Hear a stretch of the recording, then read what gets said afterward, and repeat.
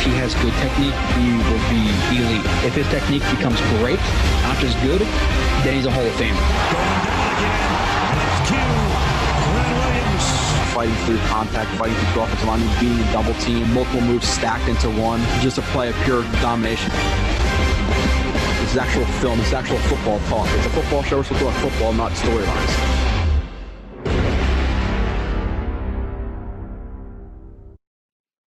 And you are listening to the 59th edition, I believe, of Blue Blitz. Been a little bit since I've done some film with you guys, done a couple of live streams since the season has ended.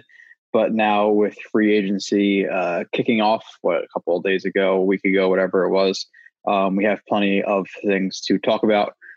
Film-wise, draft coming up, we got a lot to do. Forgive the audio if it's not as good as it typically was. I have a mic, but I don't know where the mic plug is because I just moved into a new house, as you guys know, sitting in my living room as of right now. Again, apologize if the audio is not as good, but I'll figure that out. In the future today, doing Carl Lawson, as you know, most likely by the title, wherever that is, up, down, sideways, wherever I should be pointing to. Probably below me is the title. I think I have about 73 plays of him, 74 plays of him. I'm going to break it up into two shows.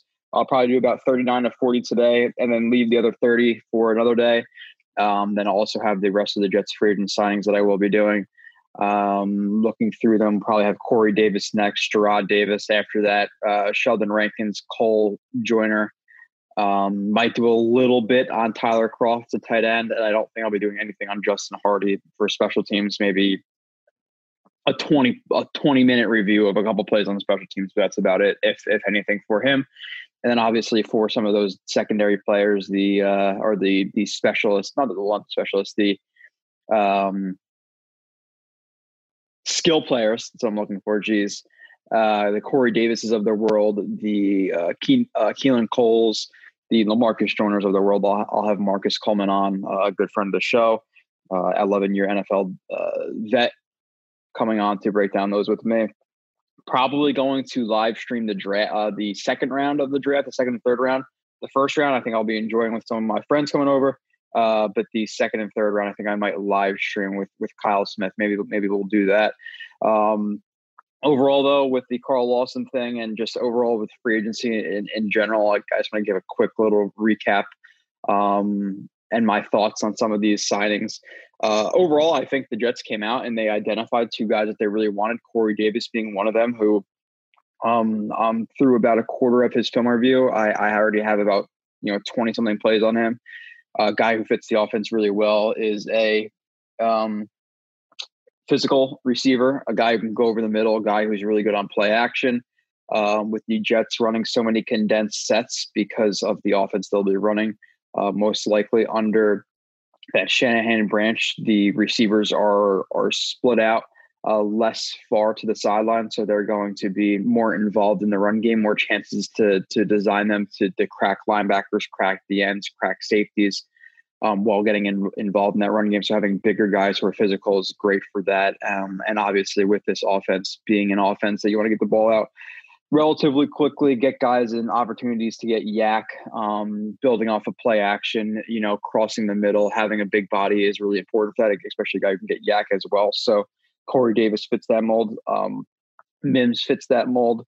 Crowder's a little bit of a misfit. I think he can still be good in this offense. I'm just curious to see how he kind of gets mixed into the run game and having to go over the middle versus some of these linebackers and things like that, because he's a guy who can get yak, but in terms of chopping up with linebackers and things like that, I'm interested to see how he will fit in this offense, even though I still do think generally he will fit pretty well. But overall, like I said, he identified some guys he wanted. Davis was apparently the first call of free agency. Lawson is a guy who they really obviously wanted as well, because in this Saleh defense, the defensive end is a really important position, along with every other offense. That's not really giving you guys a ton right there, but especially in this in any other defense, excuse me. But especially in this one, because Saleh is a guy who ideally does not want to blitz. He wants to send four. He might stunt. He might run some twisting games up front, but ideally he wants to just run four guys up there. He didn't blitz a ton last year when he had a healthy roster. Now, when guys like Bosa went down, he did have to blitz a little bit more. But in the first games that I watched when Bosa was healthy, and just knowing his defense, he's a guy who ideally does not want to blitz. So having a guy who could just win one-on-ones, on the edge is huge for this team. And then you pair him alongside guys like Quinnen Williams, like John Franklin Myers, who can both rush the passer as well, especially in his defense where it's going to be less two gapping, it's more single penetrating gaps. It's going to be really good for the rush to have a guy like Lawson on the edge, because he's not going to be seeing as many double teams as Quinnen Williams. I think Quinnen Williams is going to see more of the double teams inside. One, because I think Quinnen Williams is a superior player, especially going into year 3. I think Quinnen Williams is going to be a top 3 defensive tackle in the entire league. That's not discounting Lawson, because Lawson, you look at his pressures, you look at his QB's hits, he's up there with guys like Joey, Nick Bosa, in terms of pressures and QB hits. Which again, do you see the 5.5 sacks and do you say, okay, well, why isn't he finishing those? I get that, but having pressure, having QB hits is a barometer for how successful you could be, because there's guys out there like Trey Hendrickson, who signed a contract for about $15 million as well, but he got a little bit less guaranteed money than Lawson did. And you look at his sacks, and I was looking at him when the Jets were rumored to be interested in Hendrickson, and you looked at it, and it was coverage sacks, stunts, and hustle sacks, and those are not kind of conducive to being successful in the future. Like if he was a one-year wonder and he was beating guys off the jump, swim moves, chop rips, all these things, immediately getting to the quarterback, I would have been more excited. But watching his film, I was like, this is a lot of like the Calvin Pace-esque 10 sacks that the Jets had in, 2009, 2010, where people kind of called it fluky. So I wasn't as excited, where Carl Lawson is consistently getting to the quarterback, but the quarterback's either getting rid of the ball quickly or he might miss a sack or two. I'll not be able to wrap a guy up, whatever it may be. We'll go over some of that in the film. But Lawson, regardless of the 5.5 sacks, is a really good rusher. Quinnen Williams is a really good rusher inside. John Franklin Myers has been a revelation since coming here. Looking at his film before he came here to the Jets, I was pretty impressed. He got injured his first year at the Jets, and then last year, playing that more of a full-time role, he was really, really impressive. So got to be excited for that. And then obviously they add Rankins as well for about $8 million a year. Another guy in the interior who could rush. 2018, I think he had like 8.5 sacks. Has battled some ACL injuries, some leg injuries over the last few years, but apparently this offseason he said he feels 100%, which obviously he's going to say regardless, but you have to hope that's true. Because if you have a guy like Rankins in his 2018 form at defensive tackle, rushing from primarily 1 tech and 3 tech, and getting that 8, 9, 10 sacks alongside guys like Quinnen Williams and John Franklin Myers and Lawson, this defensive front could be legitimately one of the best in the NFL. I'm talking about just their 4 down linemen. And then you have the capability with these guys and some of the depth they've built to rotate them. Now you have guys, who might not be household names. I think Foley is, in terms of when people around the NFL are talking about one of the best one of the best run stuffing nose tackles. Now you rotate him in.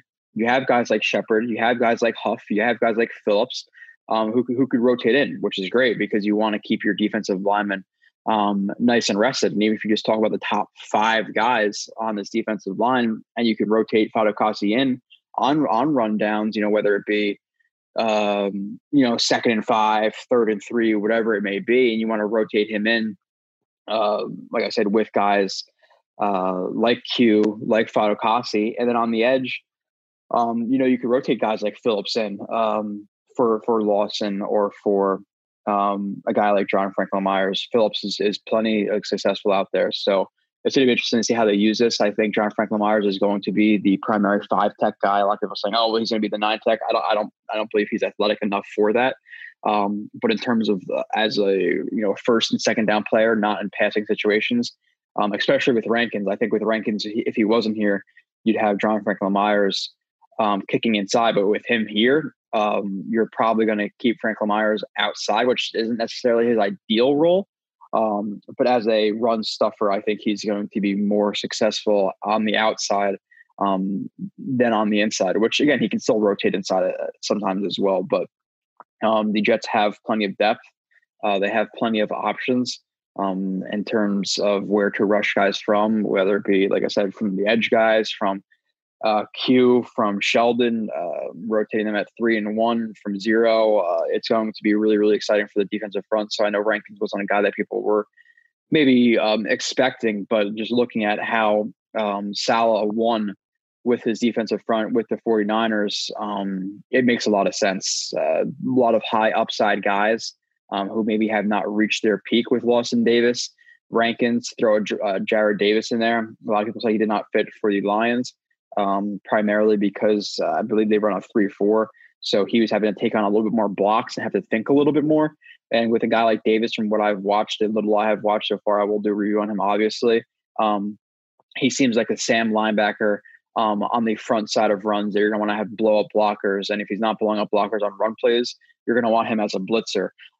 Because he's an effective blitzer. I think in coverage, from what I've seen, again, the little I like to preface it by saying that he seems like a guy you don't want in overly complex roles on or in coverage, but overall he has the athleticism to take exit angles, to peel off, to show blitz, and then get back 10 yards, 15 yards, whatever it may be, into his zone.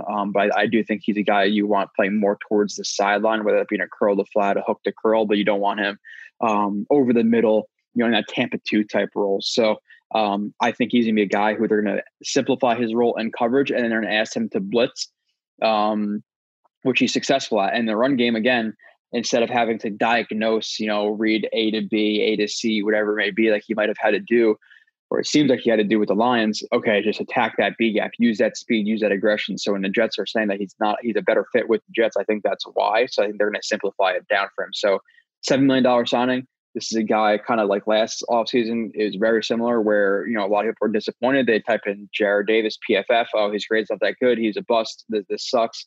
Same thing with Fant.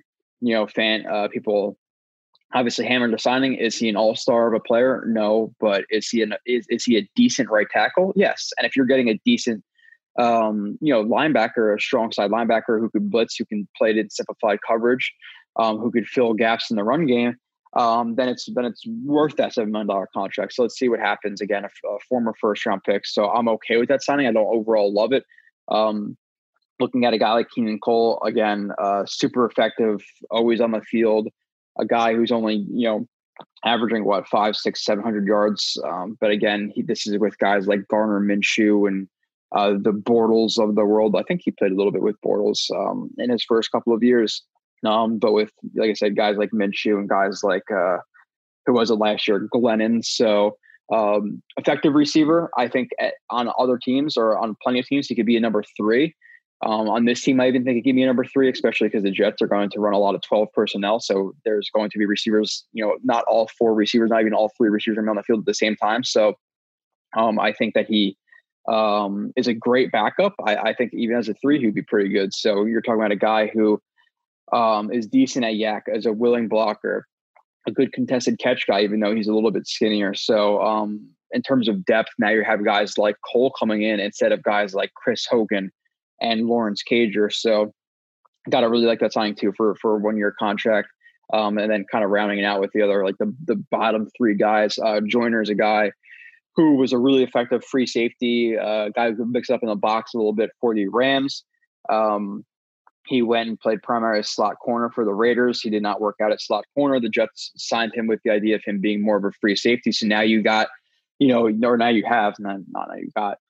have guys with the 3 safeties of Davis, May, and Joyner, and you can mix them up. Joyner can play a little bit in the box. He can play in the slot a little bit.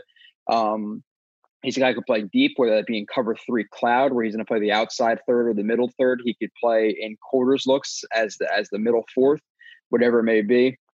So he has the versatility to play in the box or high. And you have a guy in Davis who ideally, and just looking at his film in college with more development, he's also a guy who could play. He has a versatility to play in the box as more of like a will or a slot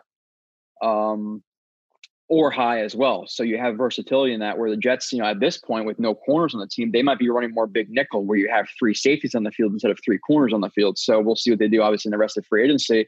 But I really like the Joyner signing with the idea of him being a primary backup at safety, or a guy who might even see, 60% of the snaps, depending on what the Jets do. If they are going to be cover 3 cloud heavy or cover 3 look heavy or quarters coverage heavy. He could see a bigger role. Now, if they're playing cover 2, maybe he's not going to see as much time, or cover 1, we have to see exactly what the role is going to be. But I like that signing as well. Tyler Kroft, a guy who was drafted by the Bengals, been relatively consistent, like a backup, like a number 2 tight end when he's healthy. He's been injured a little bit, but a really good blocker. Guy could play H-back a little bit, so he's going to play a little bit like that fullback role for the Jets, inline blocker. Him and Wesco are going to fill those roles. He's a backup type signing. I was a guy who really wanted Jonnu Smith in here, Gerald Everett in here. Unfortunately, it did not happen. I don't know if the Jets offered or not, but this is a position I feel like is going to be addressed maybe mid rounds of the draft, maybe in free agency going forward.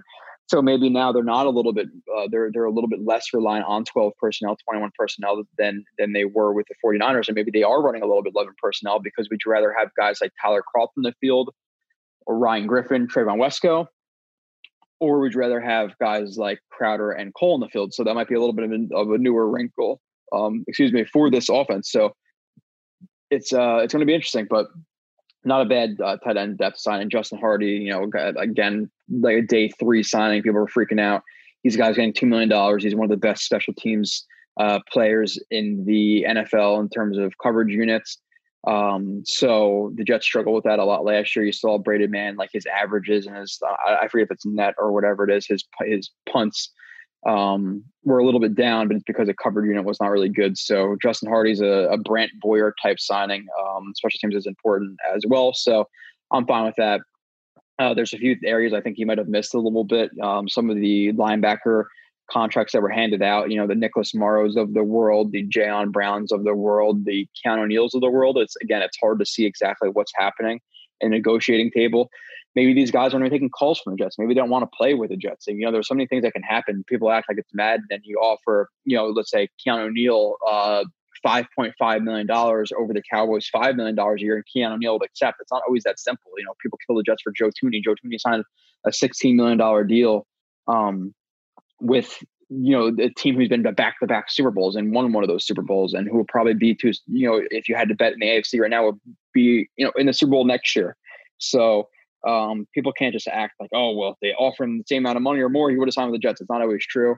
But linebacker overall would probably be my biggest criticism, because this defense again is a defense based on my watching that they do like to run 4-3 looks where other teams would go nickels. So they like to have their linebackers in the field. And looking at the linebacker core of the Jets, they have Mosley, Davis, and pretty much nothing else. Like, not to be, not to dismiss some of the other guys on the team, but let's be honest here. Like, the Jets are a 2-14 team, and it's not like guys like Hewitt and Lange and Louvu are hot commodities, and none of those guys are even on the Jets right now.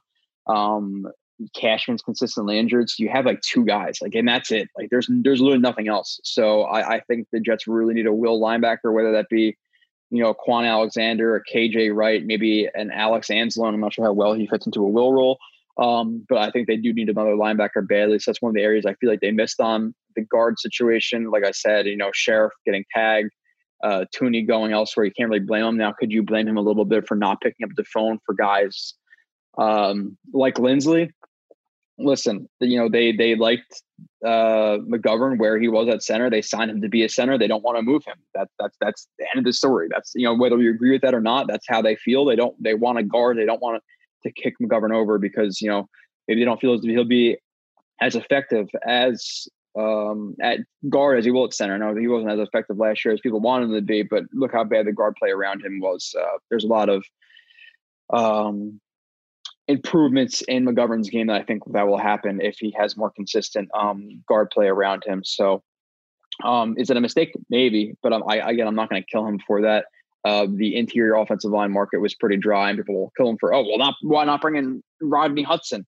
And people fail to realize that he's a bigger contract and he's more of a power gap guy. The Jets they don't need power gap offensive linemen. They need guys who could move, who could reach block, who could do these zone principles. So, which again, we'll go over with, when I talk about some of these offensive linemen that I'm sure they'll get in the draft, and then we'll go over and kind of talk about what they look like in this offensive line scheme. And then I have a bunch of notes on the offensive line scheme as well that we'll go through in terms of how Coach John Benton likes to block in some of his main core principles and philosophies. So that'll be fun to do throughout the season, because he's not a guy who necessarily loves to reach block. He likes to take guys more where they're going. So that's going to be an interesting thing to discuss with you guys, to describe to you guys.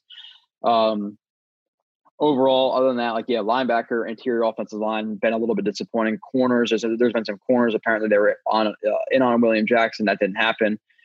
But overall, there are still some guys out there. There are going to be some guys they signed for 1 or 2 years just to hold the fort, because these guys, one, there might not be options out there. He wants to see how the market's going to be next year. And he's going to try to sign guys long-term, next year and the year after that. The Jets are not, listen, if they missed out on William Jackson, Shaquem Griffin, and they were near a Super Bowl team, be more pissed. But they missed out on these guys. And what is that? They can take the Jets from 6 wins to 7 wins this year. Let's not go crazy. $30 million in cap space roughly right now. I do want to get into the film review. I just wanted to touch on some things, and again, just kind of rambling in a really weird direction. Just overall, it's not really laid out anyway, but they have about $30 million roughly in cap space right now. Which again, people are saying, oh, he's not spending. Okay, well, there's $30 million in cap space right now. About 10, I think actually closer to $12 million it has to be put aside for rookies, considering how many picks the Jets have. So that brings it down to, let's just say, let's be on the I guess favorable side to the Jets. Now they have $20 million. Then you have $3 to $5 million in season costs for injuries, whatever it may be. Let's just bring that again. Let's be on the best side of it, and let's say they just have $18 million in cap space right now, which might really even be 15 to 12. Really, you have $15 million, $17 million. You sign a Sherman and a Poole. Now you're down to pretty much nothing. So to blow his load on a Kenny Golladay instead of a guy like Corey Davis, who, by the way, got $12 million. Where a guy like Nelson Aguilar got $12.5 million. You drive up Nelson Aguilar or Corey Davis, the difference in those players for the money they got is absurd. Like the Patriots I don't know what the hell they're doing. But the Jets don't have a ton of money. Like they have, like I said, $18 million. And again, if they sign some of the guys I'm going to go over right now, I think it's a good approach. You don't want to blow your load on a couple of players when you're so freaking far away, and you need to build up the depth of the roster and the overall roster. You're not a big time corner away, or a big time receiver, or a big time offensive lineman away from competing. So you need to build up the entire team, not just one position group. So are there a miss or two? Yeah. Interior offensive line, could have done a little bit more there. Maybe. Tooney, no. Sheriff, no.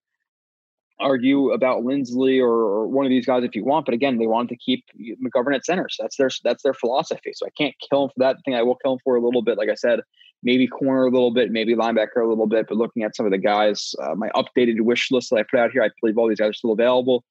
Number one, I think the Jets absolutely need a corner right now, an outside guy, whether that be a Steven Nelson, who is apparently going to get traded from the Steelers, if not released. Steven Nelson, Malcolm Butler, who was pretty effective last year, or Richard Sherman, who I've heard is just not going to come here. He wants to play for a contender, and he's a West Coast guy, so he's probably not going to come. Rasul Douglas, a guy who I believe was on the Eagles when Douglas was there, so maybe there's some familiarity. Maybe he'll bring him in, or Denard. I just feel like even before the draft, they absolutely need to bring in a starting outside corner, because Bless Austin, as you guys know, if you've been watching the show for more than a minute, I think is severely overrated by Jets fans. I think he's pretty terrible, to be completely honest. So they need a corner. So one of those guys, my number one need. Slot corner is another huge need for the Jets, obviously, with teams spreading teams out, 11 personnel, 10 personnel, empty. You need a slot guy as well. And right now it's Guidry. Was he effective last year? Yes. But do you want to kind of hitch your wagon to a undrafted guy who had a couple of good games last year, but overall still you want him to develop a little bit more? Maybe he takes over for that starter role in a year or two. Quan Williams and Poole, number two need. Bring in one of those slot guys. Number three, offensive guard. This is the number one need, just because of considering the rookie quarterback who's most likely going to be coming in, but just based on who's there, it's my number three kind of on the wish list. Lane Taylor, a guy from the Packers who had a season-ending injury last year, but still, when he was healthy, was pretty effective. Try to bring him in. Again, with these guys being transparent, I'm not sure how great a fit they are in the offense, but a Quentin Spain, a John Miller, Try Turner, one of those guys, I feel like you really need to bring one of those guys in because you want to, commit $5, $6, $7, $8 million to one of those guys, cut Alex Lewis. Alex Lewis is trash. I'd rather have a little bit more of insurance there where you have a guy who could be maybe a below average starter in a Spain, Miller, Turner, where I think Lane Taylor could actually be a decent starter. Instead of a Lewis who is just bad overall, and you save some of that money and you kind of redelegate that to these guys. So I would look at one of those guys as a third need. The fourth need, in my opinion, is a linebacker, like I was talking about before, a Quan Alexander, a KJ Wright, and Alex Anzalone are some of the guys I'm looking at. There might be some other guys who could be, better than Blake Cashins out there, but those are some of the guys who I wrote down as at the top of my mind. Defensive end. Again, this is just making his strength even more strong. If you have one of these guys and you rotate them in with who I was speaking about, Kerry Hyder, Jadeveon Clowney, buy him while he's low, Olivier Vernon, Everson Griffin, Curry, and you mix those guys in, and now you have, let's just say Hyder. You have Hyder, what's his name? Rankins, Quinnen Williams, John Franklin Myers, and Lawson. And you have 5 guys who can legitimately get after the pass, the quarterback, and now you can conserve some of their energy even more. That would make for that'd be an extremely good signing. I think a Hyder, you can sign him for $3, $4, $5 million a year, hopefully, and that would be absolutely ecstatic. Or I would be absolutely ecstatic. So I would probably, Clowney's going to be a little more expensive, but guys like Hyder, maybe Vernon, Griffin, Curry, who might cost more in that $3 to $6 million range, where Clowney might cost $10 million, as those depth kind of rushers and guys who are not going to start, play 80% of the snaps, who might play 50, I think would be great for this defense. And then the only other thing I could think of, and there probably is more, but I think like a depth running back would be a good signing. Again, people talk about, the draft. I don't want to necessarily rely on the draft for anything.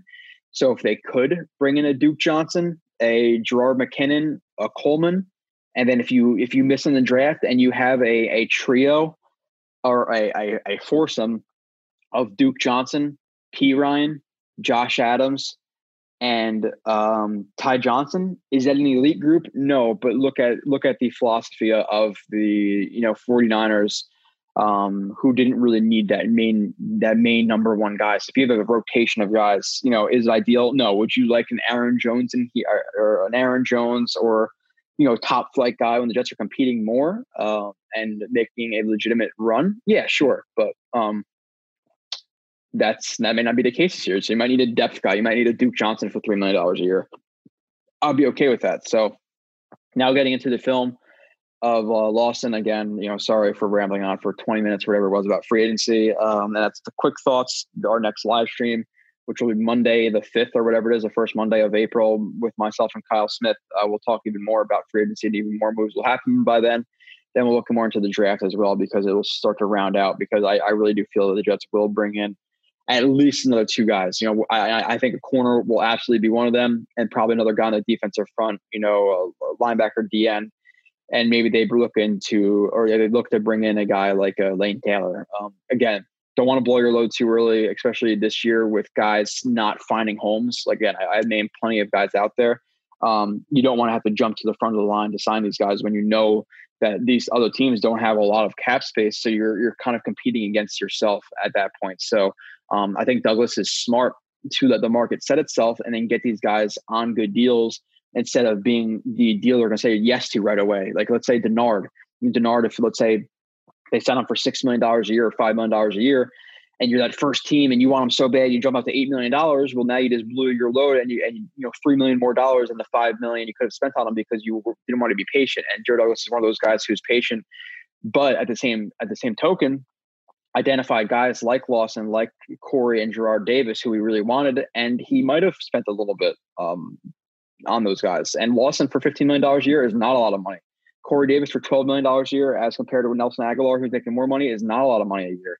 Gerard Davis, $7 million a year. Yeah, maybe it's a little bit much, but if he produces this year and he has a kind of that he goes from that disappointing first signing like Fant to a decent player for the Jets. People might be talking about Gerard Davis next year and be like, oh, sign him. He was, I was surprised by him. I could see that easily. So I'm really excited to get into the Gerard Davis film.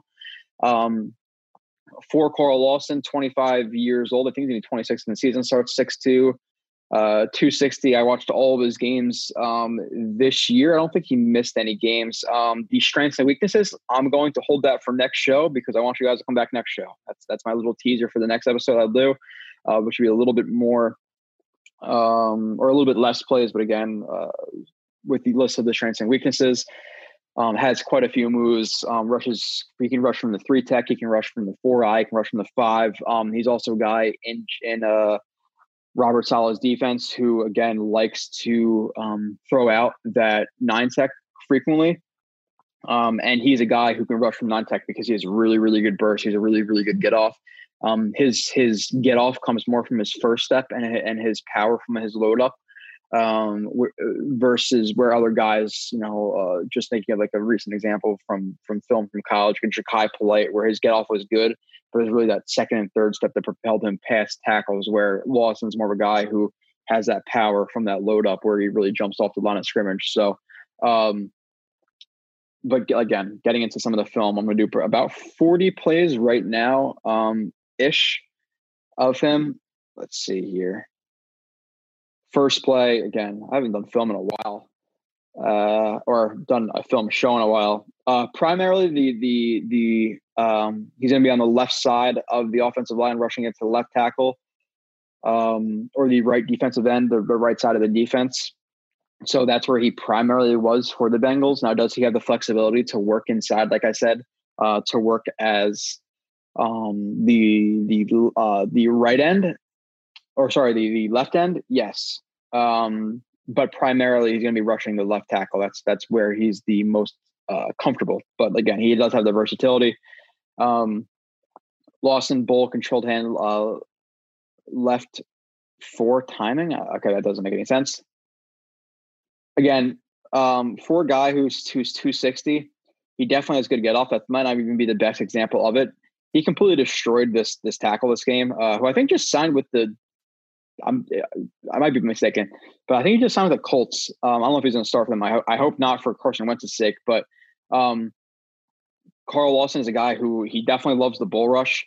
Really compact frame. He's not a big guy. In my opinion, his arms are a little bit short from what I've watched. So a little bit compact, which is good for bull rushes because you're going to have that natural leverage. But at the same time, tackles who are a little bit longer than him might get their hands on him first, which is one of his weaknesses, in my opinion. Again, just, I'm not going to lay them all out there in a list for him, but I will obviously talk about some of those things as I go on in this show.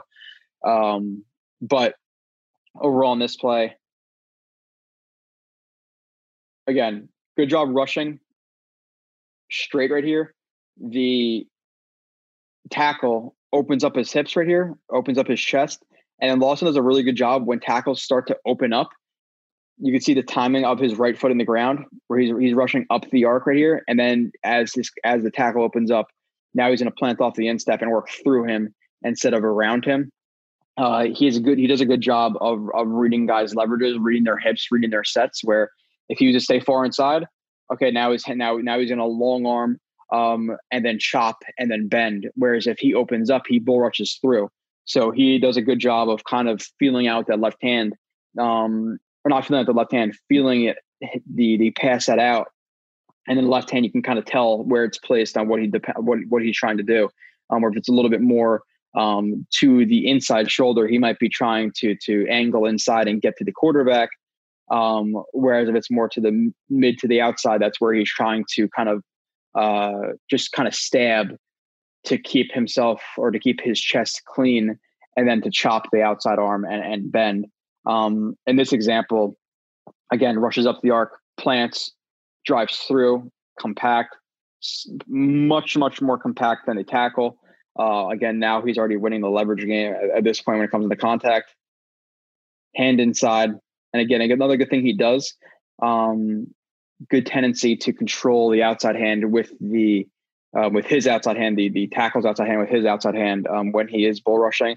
Again, not allowing them to recover. So good job with that here. Again, compact, direct force right through, left hand inside, right hand controls, bull rushes and gets to him. Obviously, the ball is out really quickly. Again, unless he beats this guy cleanly off the line, is he going to get the sack? Probably not. But when you watch this rush, considering how fast he gets there, this is very effective. Again, you see the burst, you see the compact frame, you see the leverage battle. Hand placement is great. The arm isn't overextended. He's a nice powerful setup right there. With that like 70, 80% bend in his arm, coming from underneath, nice and tight, powerful, lifting up and through the guy. He's not necessarily going through him. He's kind of lifting more up. Again, you have those couple different forces. You have the push, you have the pull, you have lift, and he is lifting. Then you have torque as well, and he has a tendency to lift and torque. That's what he's doing right here. Lift, torque, control the hand, and work straight through him. So it doesn't get there again, but still an effective rush for Lawson right there. So let's work through the next play. I got to reorganize my screens. I haven't done this in a while. I can exit out of that. Okay. Sorry for the what is it called? The light behind me is a little bright. I'm still setting up the office. That's like our storage room right now with all the freaking boxes and stuff we got to figure out. But there will be a office desk type scenario or thing I'm working on. Lawson hands. Okay. Again, he does have the flexibility to kick out a little wide, which obviously I want to see what this is going to be because this wide and split's telling me something. Either they want to keep him to the outside or they're going to single team him, or they might rush through that gap. Okay, play action through that gap, and they're going to keep him wide. Yeah. So again, he has the flexibility to play inside, outside, 4-point stance, 3-point stance, 2-point stance. He has the range to play all of those. So he's not a strict hands in your dirt defensive end. Even if the Jets play, there will be a 3-4 look or two this season. If you want him playing stand up outside linebacker rushing, he can do that as well. Obviously, as a defensive end, is he's going to be most effective. But again, rushes the tackle. Timing is great here. As he gets in that contact window, left hand on, keeping the inside hand of the tackle off of him. And he has the tendency to hop outside like that, which is good. Especially when you have shorter arms, you kind of have to win with your feet. And here he's doing that. Whereas if he was just going to continue on the angle he's at right now, this inside hand, if he misses, or the outside hand right here of the tackle might miss him. But when you jump to the outside, now you have that tackle reaching a little bit for contact, which makes it easier to chop. Whereas if he stays on that more of that track inside or more tight to the tackle, that inside, if that outside hand hits him from the tackle, now it's a little bit harder to break that arm.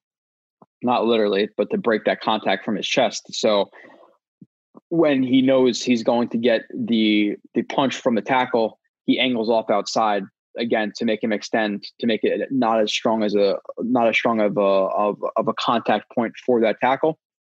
That's what he does right here. Rushes inside, hand on as he hops outside, chops the outside arm. Again, now he breaks that contact, softens the edge for himself. Now you have the tackle who is trying to recover to the outside. Lawson is aware of the quarterback's drop point. He doesn't want to continue up the arc and try to bend because he's going to get rushed completely out of the play. You have the tackle who's opening up. And now Lawson is going to try to work through him. Again, look at the leverage. A lot of force from this back foot working off the instep, driving underneath of the tackle. Gets the pressure. Again, did he finish this as a sack? No. Are all 40 plays I'm going to show you right now going to be sacks? Again, no. But the angles he works right here, rushing more towards, hands on, chop, winning the contact point game, rushes through him. Again, that now if Taylor had to hold that ball for another quarter of a second, guess who's there? Lawson. So that matters. You want to see a guy who's winning, getting to the quarterback. And there are reps of that, obviously, as well. But consistently, he is pressuring. He is getting, a lot of those almost rushes, which, again, with guys like Quinn Williams, Jonathan Michael Myers, Rankins, he's not going to get double teamed. He might a little bit because it's a little bit easier for a tight end or a running back to chip and release than it is to double team for that running back or tight end on the inside. But it depends on the offensive philosophy, because at the same time, you have more offensive linemen near a 3-tech than you do as an edge. So it depends on what their looks are. Empty sets, lighter personnel sets, it's easier to double team a guy like Quentin Williams. Heavier personnel sets, it's a little bit easier to get, or tends to be a little bit more easy to get hands on Lawson. So Lawson, aware, chase down. Again, a lot of these sets, just look for them on the right side of your screen, left side of the offense, right side of the defense. Now, I'm not going to call out names, but I did see something on Twitter where they said, okay, well, he rushed so I like the awareness here. He rushes, he sees Taylor looking that way, his vision's there, he throws his hands up. Now, there was somebody who said, oh, well, Taylor didn't throw this ball because of Lawson. That's not true. The receiver was like more down the field, and he would have had a loft down the field. It's not like it's a bubble screen or a hitch where he's in effective display. So that's not the case. It's a little bit lazy of analysis in my opinion, but still in Lawson's mind, he sees him setting and hitching, he gets his hand up. So good job on the awareness for that. And he has a good flexibility, especially for a guy who is bigger. He has like a good flexibility to change angles and accelerate. Like right here, he jumps like just this jump and then acceleration to the quarterback is impressive to me. This, again, it's a little stuff that matters, but like that's impressive for a guy who's 260 plus pounds. So again, wins the edge. The tackle takes a quick set, not the best set in the world. Quick set, hand up, sees him hold the ball, bends, accelerates, gets the sack. Or I believe that was a sack, if not a run stuff type deal. Spin, really effective spin move too. With his moves, I do tend to want to see him be a little bit more versatile in his. He has a lot of moves, but sometimes he relies too much on the stab, long arm, chop of the outside arm. I want to see a little bit more versatility of him rushing inside, but overall he does have a lot of moves. And guys have their bread and butter. Look at guys like Justin Houston, Dwight Freeney, and all that. So I don't want to be too critical of that. It is just something worth mentioning. Again, this is just awareness, rushing directly towards number 69 right here, who again is not the best from 69. He left tackle, considering he knows he's going to chip and release. He has the flexibility to stay more inside on Lawson. He oversets. He gets too far wide. Lawson reads that. Being the smart player that he is, the tackle's not splitting him. There's a lot of room to the inside. So what is he going to do? Attack the inside. No, you do not want to attack this gap right here. You do not want to attack the C gap. Because obviously you're going to get chipped, and the tackle is in position to guard that C gap. You really have to work through the hips and the feet right there. So closes ground. Hands are ready, compact, ready to deflect the punch. Swipes the hands, tight spin move, gets the spin foot tight to the tackle, which is good. Again, the tighter it is, the better, because it's going to deflect the hands and give the tackle less time to adjust, to drop the post foot and to recover. Whereas if you're farther away, obviously you're farther away from getting your hips even and winning. So you want to get that inside, or the inside foot, wherever the spin foot or the pivot foot, as tight as you can. So tight pivot foot, hands are ready, deflects the hands. Good job coming around with this arm too, and using like that ice pick. If he is there, you're going to propel yourself now off of that arm as well. Gets to the quarterback again. So looking at it, these stat humpers is okay. Not a sack, pressure. Is this a good play? Is this as good as it gets? Yes. He was there immediately, but he got rid of the ball, and it's a completion. But is this a win? Is this an A+ play for Lawson? 100%. So this is why watching the film is obviously important. I think you guys know that. Hand spin. Oh, hold on. All right, next play. 5, Lawson hand spin. Yeah, again. Oh, this is another one? Oh yeah, okay, same thing. This is a good pass rush plan. Like, obviously noticing pass rush plan is important. Our pass rush plan is important. If this guy's going to continue to overset him, you don't want to see Lawson try to continue to try to win outside. That would be concerning for me. So the fact that he continues to overset right here, again, you want this foot more splitting. And his hips are a little bit uneven here. He's having a really hard time getting to the inside unless he has really good feet and he can power step inside. We're basically just going to keep that the post foot to post foot and power step inside, where this is going to stay forward instead of dropping the post. And now the kick becomes the post becomes a kick. So unless he has good feet, he's not going to be able to win here. Again, Lawson notices this, tight to him, rushes the arc. Notice he's oversetting, hands tight. Depending on the spin, inside to outside, outside to inside, you have to be ready for those hands. A lot of guys will cross drop and then spin, but in situations like this, you just want to be ready for it because, again, this maybe wasn't his primary plan unless he saw him oversets. Ready, defeats the hands, tight pivot foot, explodes off of the outside foot, explode, pivot, inside. Nice footwork. 1, 2, 3, and he's completely around. Look how tight that spin move is. Right here. That's good movement for a DN, I'm telling you. It's nice. Spin inside. And again, now, let's say, you have guys who are winning their rushes, Quinnen Williams, John Franklin Myers, Rankins.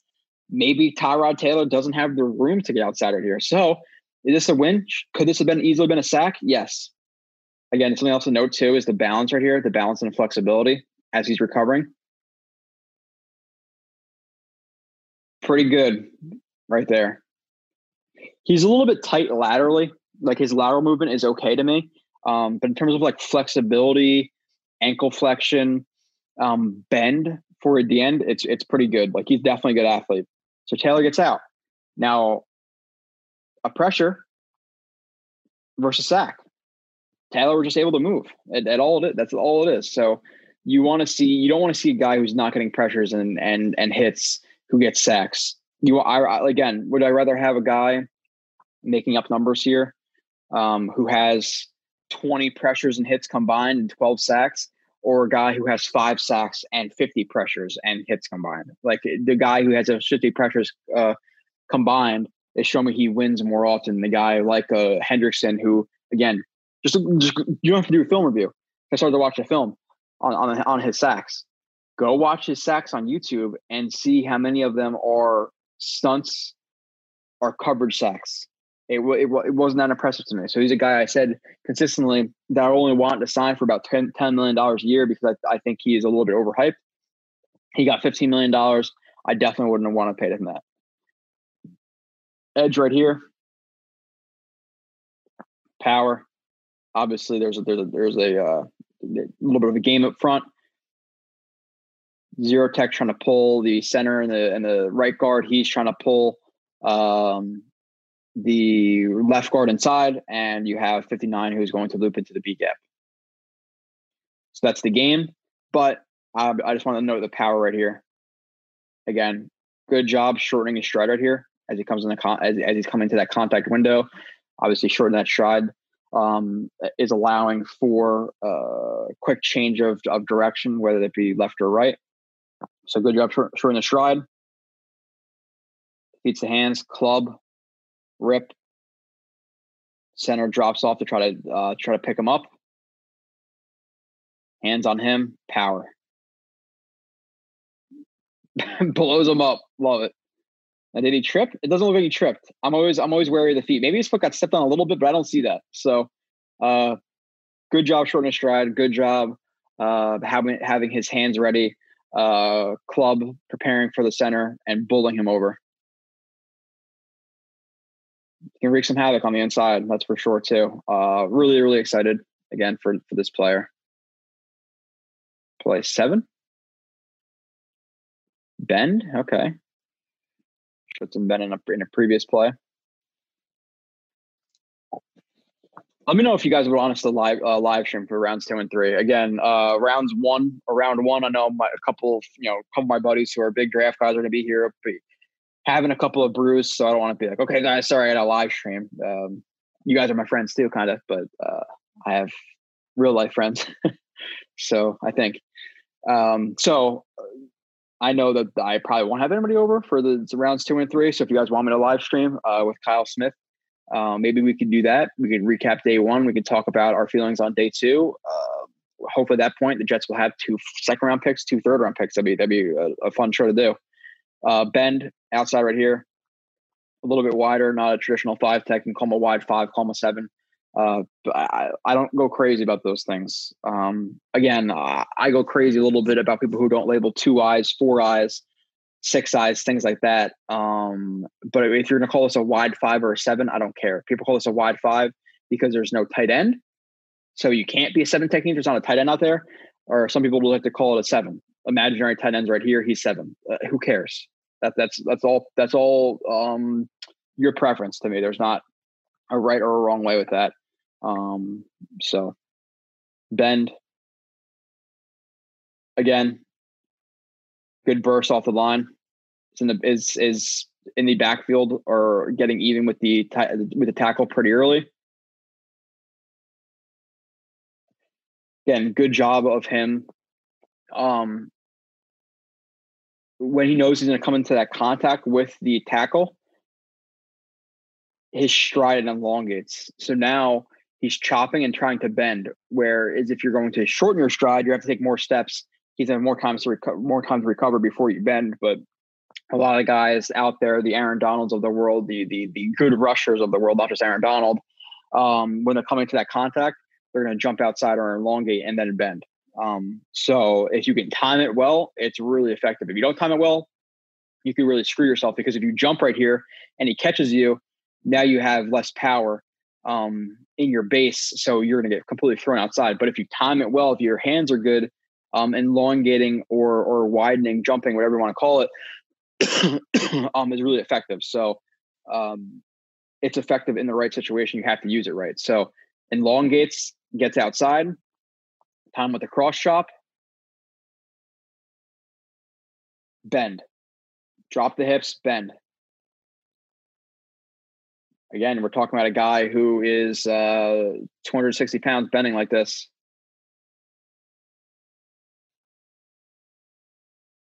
Pretty good. Now, again, could this have been a sack? Yes. If this tackle, which is Wills, if he's a little bit more athletic, does he get a hand on him to push him past Mayfield? Probably not. But if Mayfield at the same time gets to his set point and doesn't notice Lawson, he doesn't step up like this away from him. Now, one of the weaknesses of Lawson, in my opinion, is the shorter arms, which can affect his tackle radius, where if he's a guy like Chandler Jones right here, or who else has long? You said Chandler Jones. I know he has long arms. Chandler Jones right here, does he get the sack? Maybe he does.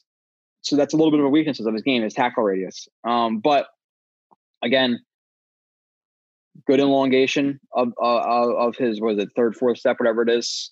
1, 2, 3.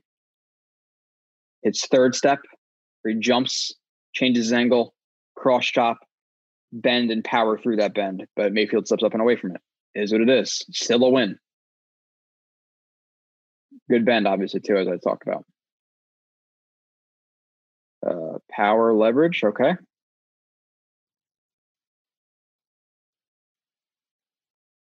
Yeah, this is just straight. He's powerful. Obviously, this being a tight end, it is what it is. But the tight end actually wins the leverage game. But good job by Lawson, and one widening. What else does he do? Insteps. Again, we've talked about that a lot before. If you're new to the show, having the natural hinge point of your knees is what the instep is working against, or working to limit.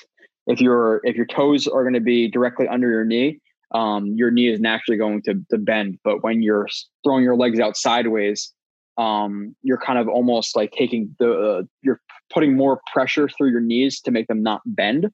If that makes sense. I don't know if I described it the right way, but that's what it is. So works off the insteps, you create a lot more power like this. Nice wide base working off the insteps, tight elbow. Again, the looser your elbows are, the more flexed out, flared out they are, the less power. Obviously, you're trying to lift something heavy, you try to lift with tight elbows because that's where you're most powerful. So tight elbows, insteps, relatively good leverage, lifts. That's the force right here. It's not push, it's not pull, it's not torque, it's just straight lift. Look at this tight end. He's in oh shit mode. Good hand placement under the armpit, literally lifts the tight end like off of the ground and just drives him inside. Obviously, the tight end's trying to win inside. Where's the run going? Inside. Lifts him and kind of I think he throws him right to the running back's track. So again, we're watching him right here. Look at the power he's generating from the ground right here, off of the insteps. Right up and through him. Right in the running back's way. Right in the running back's way. Meets helmets. Stuffs him. I would say that Lawson's a decent run defender overall, if that's your question in your head. I don't think he's great. I think he's okay. But I think guys like Quinn Williams, like Fatukasi, like John Franklin Myers, who again is another decent guy in the run game, though they have plenty up there. None of them are bad. So Lawson hit. He is left on the left side right here. Call him a 5, call him a 6 high. Or you can call him a 6. He's a little bit more inside. So he's like a 6 high 5. Again, whatever you want to call him, I don't care. It's not that big of a deal as long as you can imagine what I'm talking about.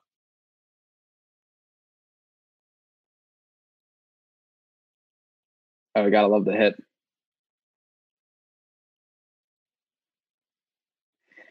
So he's obviously penetrating right here. He's not responsible for the edge. Power to take on the double team. Make sure you try to dent the high leg. Hands inside. Turns. Again, if you're taking on a double team like this, you don't want to completely open up your chest because you give him more of a contact point. You want to lessen your contact point. Lessens it, turns the right foot to absorb off of the instep. Rips up and through. Cuts off the running back's track. Lays a big shot. Watching full speed. Again, just a good job with his hands. Getting hands on. Absorbing contact, showing some of that power. And finding the running back. Hell of a play.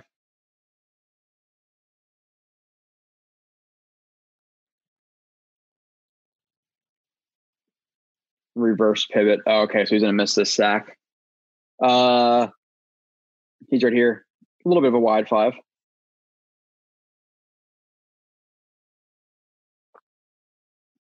Again, really, he dominated Jason Peters in this game, who is one of the better tackles in the NFL. A little bit of drop off from his prime as he is like 36, 37, whatever it is years old. But again, another primary rush we're going to see from Lawson. Rushes more on an inside track or a tighter track to keep his guy inside. Once he keeps his guy inside, he elongates, hops outside. Hand on. Chops the outside arm. Does he miss that outside arm? That's something he does do a little bit.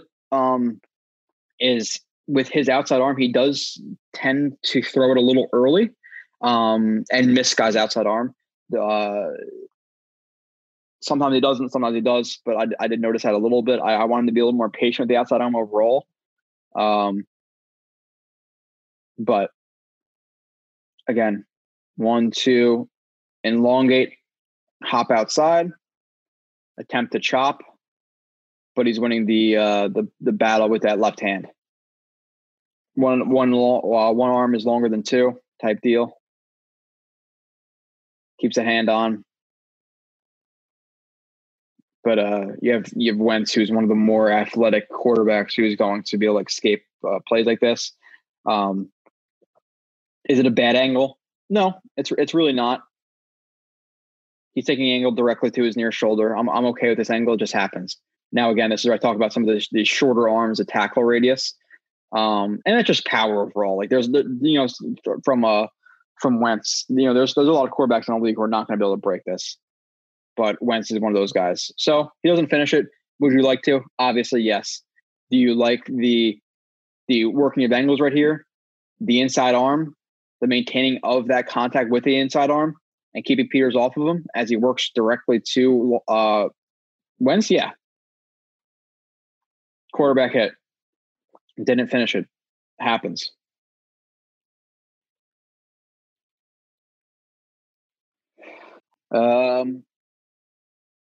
Loss in leverage, power, eyes, quarterback feels okay. Okay. Now that's a sack. Okay.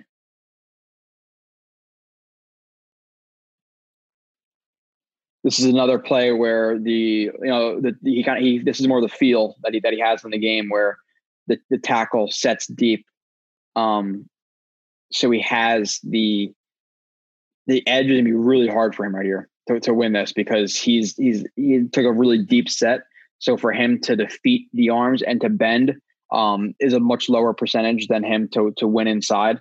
Especially if he's dropping back and his feet are quick to the backwards. He's not got as much power to hold up against a bull rush or an inside rush. Hand inside again. He has a really good timing with that inside stab, long arm.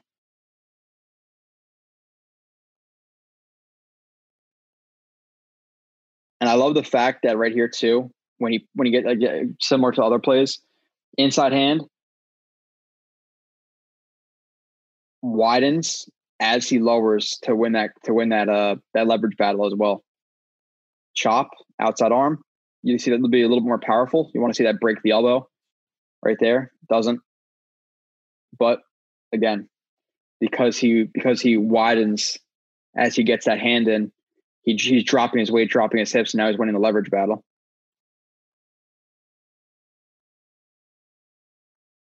Hand inside.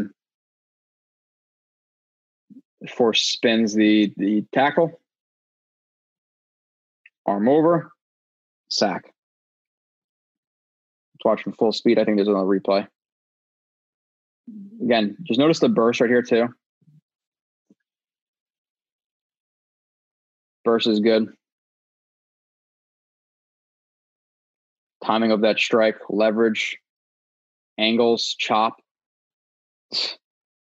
Aware of the quarterback set point. Great play. Look how low he is right there. Again, the force he generates, look how compact he is, and look at the force he generates right here. There's not a lot of tackles if he gets this placement on him who are going to be able to win this rep. Especially a tackle on Peters who is starting to feel his speed a little bit and is starting to open up to the outside. You see this whole movement from Peters? You see how big these steps are? Look, this step right here. And then this step, he's really laboring to get outside on him. And again, when you're laboring to get outside, now you're not going to be as balanced. Your force is going backwards, where now he's in a bull rush. If he starts setting up outside and starts to win bull rushes, you're going to have a long game, which Peters did. Feels that. And this is absurdly impressive. Just throws him. Takes him down for the sack.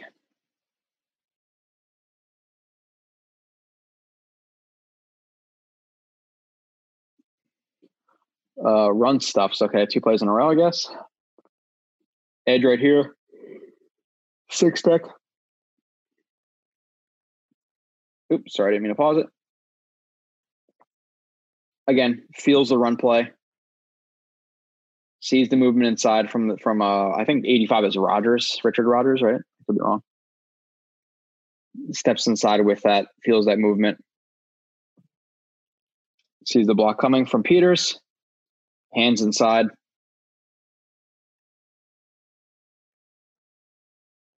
Tries to find the running back's track. Sees him going inside. Good job winning leverage battle right here. That's really what's the important thing about this is just feeling the play, winning the leverage battle, and then getting his eyes up.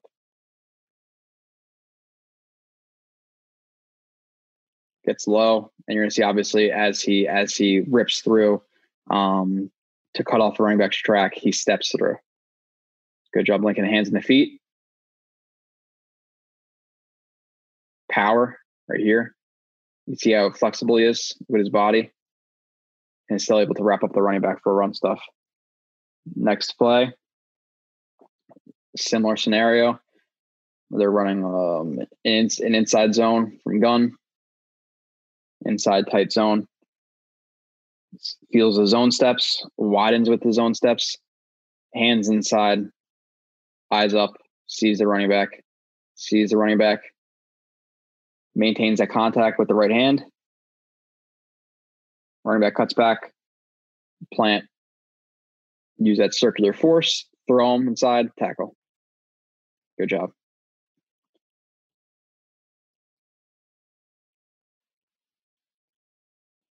Lawson sack. Okay. Could have had 3 this game pretty easily.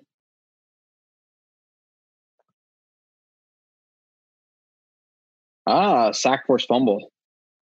Okay. Up the arc. Again. What is the tackle doing? He's getting in a lot of depth and making it tough for him to win to the outside, especially with a shorter drop, literally a 1-step drop. He's obviously just hopping right here, just reading the play, but it's a 1-step drop from gun.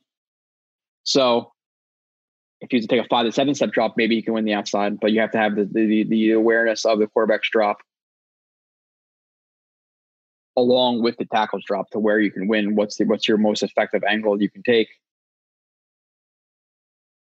Up the arc, direct his force inside, hands on. He really frequently, even with shorter arms, wins the battle of who gets contact first, which is really important for really any defensive line, offensive line position, I should say. Even linebackers taking out blocks. Whoever gets their hands on first, more likely than not, is going to win. Or has a much higher chance of winning. Hands on first. Is just bowling with that left arm. Power.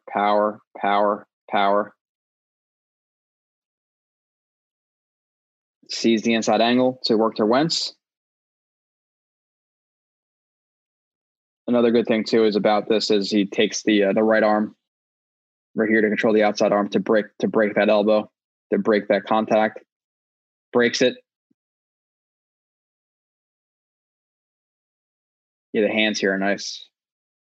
So I record these and I watch them as I break them down. It's not like I have a set. I'm sure I could be like some people and write down exactly what I'm gonna say, but that would be stupid. I hate that. So hand on, break the elbow, work the elbow.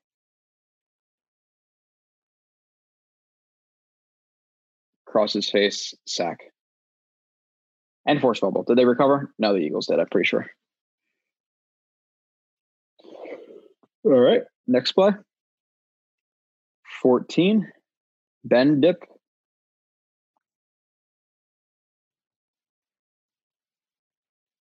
Again, right side of the screen. Now, that is explosion. Look how quick he's off the snap. Look where he is compared to the offensive line in this team. Snap timing, explosion. His first step is really good for his size. You know, obviously, he might not be as fast as a 225-pound, 230-pound linebacker, but for 260, 265-pound linebacker, I mean, a defensive end, this is top-notch. That's really good. That is really good.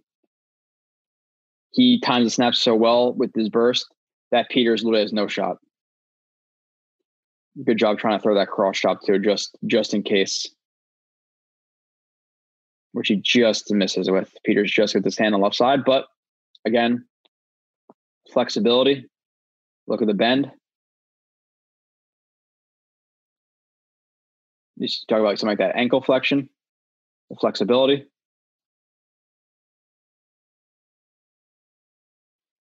Your ankles have to be able to bend opposite of your leg to maintain contact with the ground while you're bending. Obviously, if your leg has to stay straight right here, you're just going to slip. So having ankle flexibility is important. Bends. And again, Wentz has the capability to step up, because look how big this hole is right here. Guys like Quentin Williams, John Franklin Myers, Rankins rushing right here. Guess who's not stepping up? Could this have easily been a 4-sack game for Lawson? Yes, like easily. He missed one, happens. Some of these plays where quarterbacks are stepping up away from him is because he doesn't have a lot of talent around him. That's as quick as a win as you're ever going to get. Yeah, his ability right here too. Like once he notices that he's passed and he has to corner,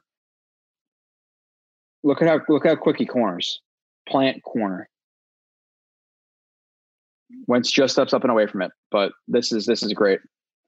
That explosion right here, right there, really nice. The whole play is explosive. The explosive assault right there. Bad play. Would you rate that better than a stunt where the quarterback held the ball for 5 seconds, then Hendrickson got the sack? Yes, easily for me. I couldn't give. I give much less shits about the result versus the process.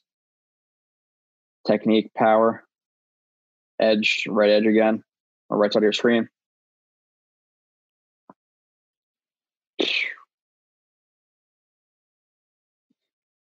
Creating a lot of disruption.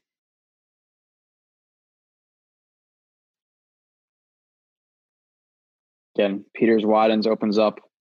His pass rush plan is to use that long arm, that bull rush again. Again, really good job widening, getting that leverage. You don't want a long arm, obviously. If he's going to stand straight up and long arm like this, from this angle, it's not going to be powerful. You want to get your legs, you want to get your hips, you want to work your leverage underneath of that hand. So you don't want to be standing straight up. So again, he does a really good job of lowering his base, of lowering his hips as he gets into contact. Powerful arm angle, much lower than the tackle. Chop right there. Wins this battle. Tackle lands his hand. Again, awareness to chop, working his hands. These are these secondary counter moves. There's guys who just bull rush it here and then not be able to finish because they have hands on them. You need to have those counter moves to obviously the tackle, or the secondary counters, third counters, fourth counters. You got to keep working. He works it right here, chops it. Now he feels the tackle who is going to, because he lost that outside hand, is going to really have to drop his weight into Lawson to rush him up the arc. Again, just natural feel for that. Now what does he do? Plants hard off the instep, drops his weight, and now that he's working hard to get up the arc, now what does he do? He uses that momentum against him and throws him past him. Again, there's a hold right here. So look at the right hand of Peters and tell me it's not a hold. So could have had 3-4 sacks. This could have been a hold, maybe a sack if it wasn't a hold. Like this game was absolutely dominant for him. And unless you're telling me this is not a hold, if you're watching Peters' right hand.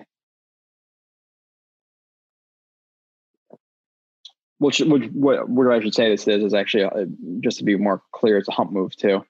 When you're feeling that weight like that and you're going to throw him past you like that, people call that a hump. So hump move. He gets held clearly the entire time right here. And he misses the sack. So he missed a sack because of holding. Terrible play? No, it's not. Obviously, it's a great play. Effort. Love to see that too from your guys who are the higher round picks. The personality of him seems great. He seems like a hard worker. You want to see the effort. This is more of like that wide 9, that 9 tech role that you'll see him with the Jets. He's not going to play 9. He's going to play 9 all the way to 5. But to have the flexibility, the burst, the bend, the explosion to play this role is great.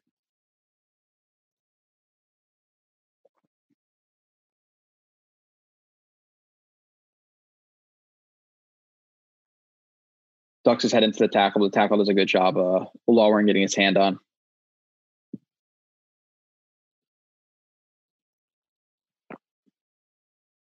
But again, in terms of winning the rep, does he do it initially? No.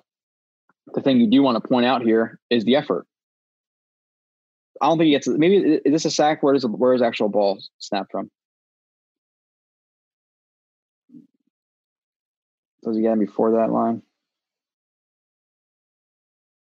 I don't think it's a sack. Maybe whatever. I don't think it is, but I like the effort here. Again, doesn't win the rep. I'm not going to go over all that. Effort, spin, effort. Like, continue to chase him down. Like, love that. You gotta love that. All right, next play. Lack of wear. Okay, so it's not a good play for him. Is he gonna have all good plays? Obviously not. Yeah, run game, setting the edge. There will be a play or two that he's not the most efficient on, which again is why I call him a decent run defender. Not he's not great. He's a great pass rusher. He is just a decent edge guy, especially for a team like the Ravens, who have a lot of like eye candy and things like that. You do want to see him have some better awareness right here, just based on the fact that he is setting the edge.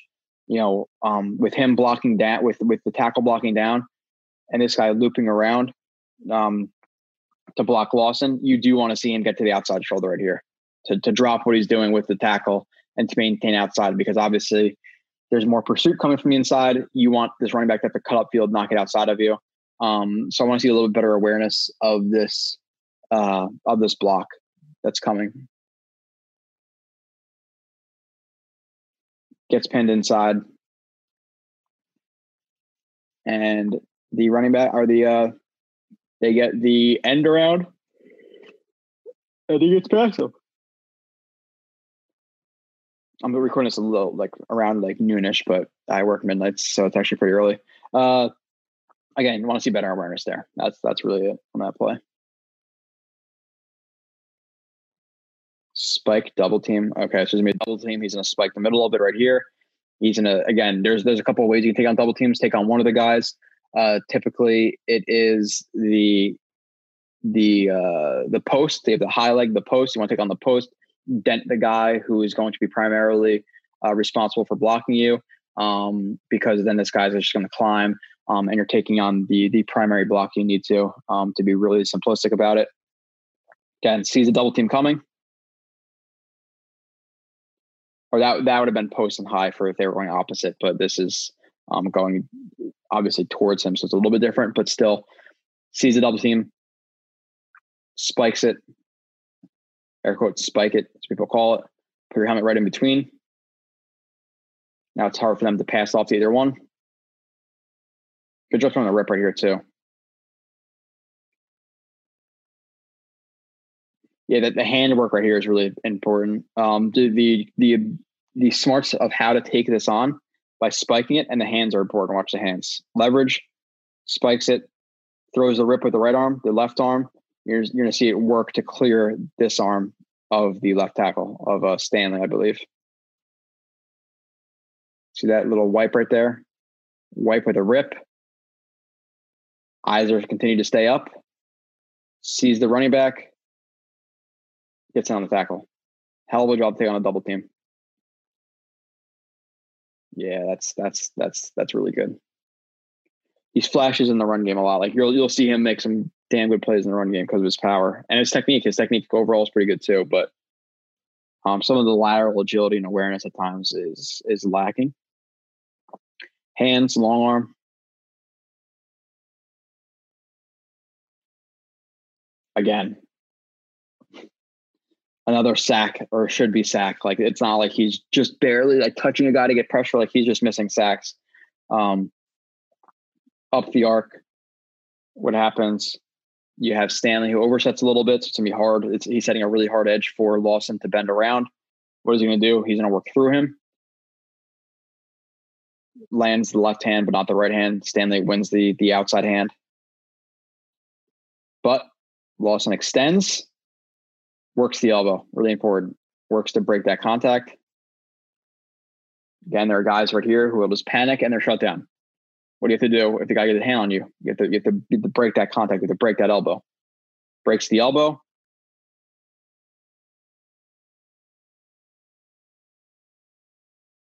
Feels it coming again. Chops. Again, you want to see that a little bit stronger on that chop right there, because it doesn't break the contact point. But he does enough. Chops the elbow as he gets the hand on inside. Again, he does a really good job winning the inside hand. Leverage.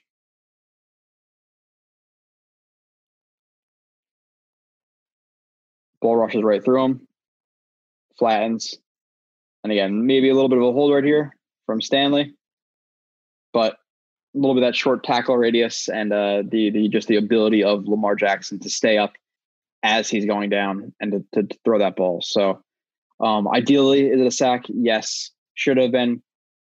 Probably yes. But still a really good play that should have forced an interception. So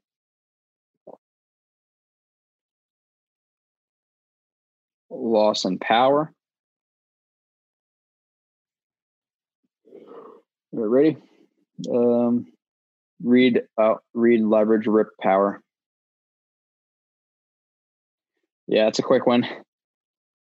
Tackle tries to jump set him on a. He tries to reach. Basically, they're trying to sell this play action. He's trying to jump set him, be aggressive, but obviously Lawson, with him jumping inside, he takes a little bit of a risk right here. But there's a huge gap in the B gap, so there's a couple things. One, if it's a play action, they're screwed, and two, with the quarterback turning his back to him, this run's not going to go this way unless it's a very odd looking counter, which it is not going to be. So towards the tackle towards a jump set, lateral step, or he shortens his stride right here. Shortens his stride. It's on a full step. Crosses his face. Club rip. Again, and that rip and what that's doing is lifting that arm. So now if his hand's on his, let's just say his chest, his pec area, now when you throw that rip, now you're lifting the arm and there's less power directed into his chest. So obviously you can work through it easier. And again, now River gets rid of the ball. It's an incompletion, but is this as quick as you're going to win in the NFL? Yes. Like, what else is he supposed to do there that he got a quarterback hit for? You know, this is, again, why it's important. Lawson, power. Drop point aware. Okay. Right here again, 7 tech, wide 7 if you want to call him that, a loose 7. 3-point stance, burst. First thing you notice on this play is burst. Oh, God. Oh, God. That's fun. Okay. Tackle has depth. Is he going to work around this? Is this a hard edge for him to get past? Yes. What is he going to do? He's going to bull rush the shit out of you. Especially that's the benefit of him, is with him as a 9 tech, if he's wide enough where his burst might take him right past the tackle. But if that tackle, because of his speed, is going to be forced to open up and to sit at a drop point, or to kind of open up and again work down the arc a lot, guess what he's gonna do? He's gonna bull rush right through you. So it's gonna be exciting to see him at 9 tech a little bit more. This is when you're gonna see a lot of this type of stuff if he's out wide. The tackle gets to a good set point, but Lawson allowing him to build up that power. Especially with his strike timing, with his inside hand. Strike timing is always really good. Goes to chop the outside arm, but misses, but still lands both hands inside. And again, what does he do as he comes into contact? Lowers his body. And now look what happens. Now you're just talking about straight power. Like, that you're not going to look at how aligned his body is right here. Up and through him. He's going to lift the shit out of him right here. That's what he does. The tackle is quite literally off the ground. This foot looks like it's on the ground, but it's not. This foot's off the ground. This foot's off the ground. He gets underneath of him and lifts a 300+ pound tackle. Look at this leverage. How condensed he's right here and how much he's working through him is this is a very fun play to watch. Again, now look at Rivers, how he's affected. He can't step through his throw. Now does he? I think he misses his throw because of this, or maybe he doesn't. I forget. But regardless, he affects the throw. Look at this. Is like, what else? What else do you expect him to do on this play? As quickly as he does. Damn. Stunt. Okay, so you're going to see a little bit from the Jets too. Obviously, but not blitzing. They are going to stunt a little bit. Not as much, especially when you have guys who can win one-on-ones. They don't have to stunt as much. But will it be a part of the game plan? Yeah, I'm sure. Will it be less of a part of the game plan than a guy like Greg Williams, who stunted all the time? Yes, and that's what you want, less stunting with guys who can win one-on-ones. Really the quicker wins. Again, good bend. TE stunt.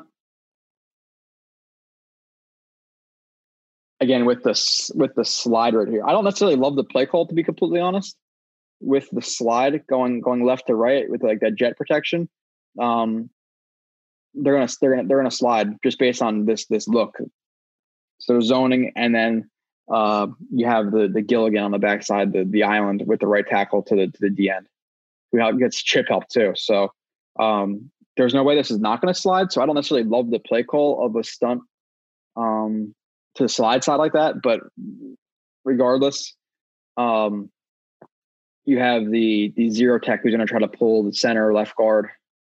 And ideally you want Lawson to be kind of free off here, but because they slide, the right guard is going to pick him up. But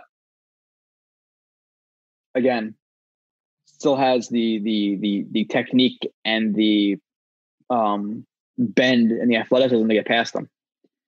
So obviously with him sliding to his left, Lawson, working opposite way, this guy's gonna have to drop his post and work back to Lawson, but Lawson has the explosion to get past him. Widen, club, rip, breaks that contact,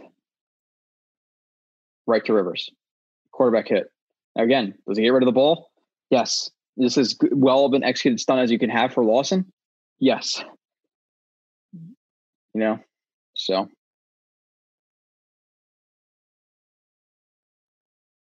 Power. Edge right here, right edge. A little bit loose. They're getting the ball out really quick, and he's winning consistently. Rushes the arc, strike timing. Again, consistently wins that battle where his hand lands first. Goes to chop the outside hand. Again, misses. A lot of guys, because he rushes, and a reason for that too is like you don't want to kill him for that. You want to be fair. That's more of like that containment punch where they're trying to punch at the inside and then contain with the outside hand, which is the point of that, because a lot of, that's defending, literally containing him. More of like a hug technique with the outside hand, the half moon punch, as they call it, because if you're going to shoot two hands like that, you're really locking your hips. And if they are to win and defeat those hands, you screw yourself. So it's almost more of a safe punch. So you can't kill him for not timing that, but it is what it is. Left hand inside, goes to chop, misses. And then he goes to rip, but you have the left tackle who actually gets tight to it. But now what happens? Lawson, because he wins that leverage battle, now his counter move is just a bull rush. He's lower. He doesn't completely defeat the hands, but again, he's lower. So now his power is going to come into play. Powers through him. Look how quick he moves this guy back. In a hurry. Again, another hit. Looks much better than a 5-sack player to me.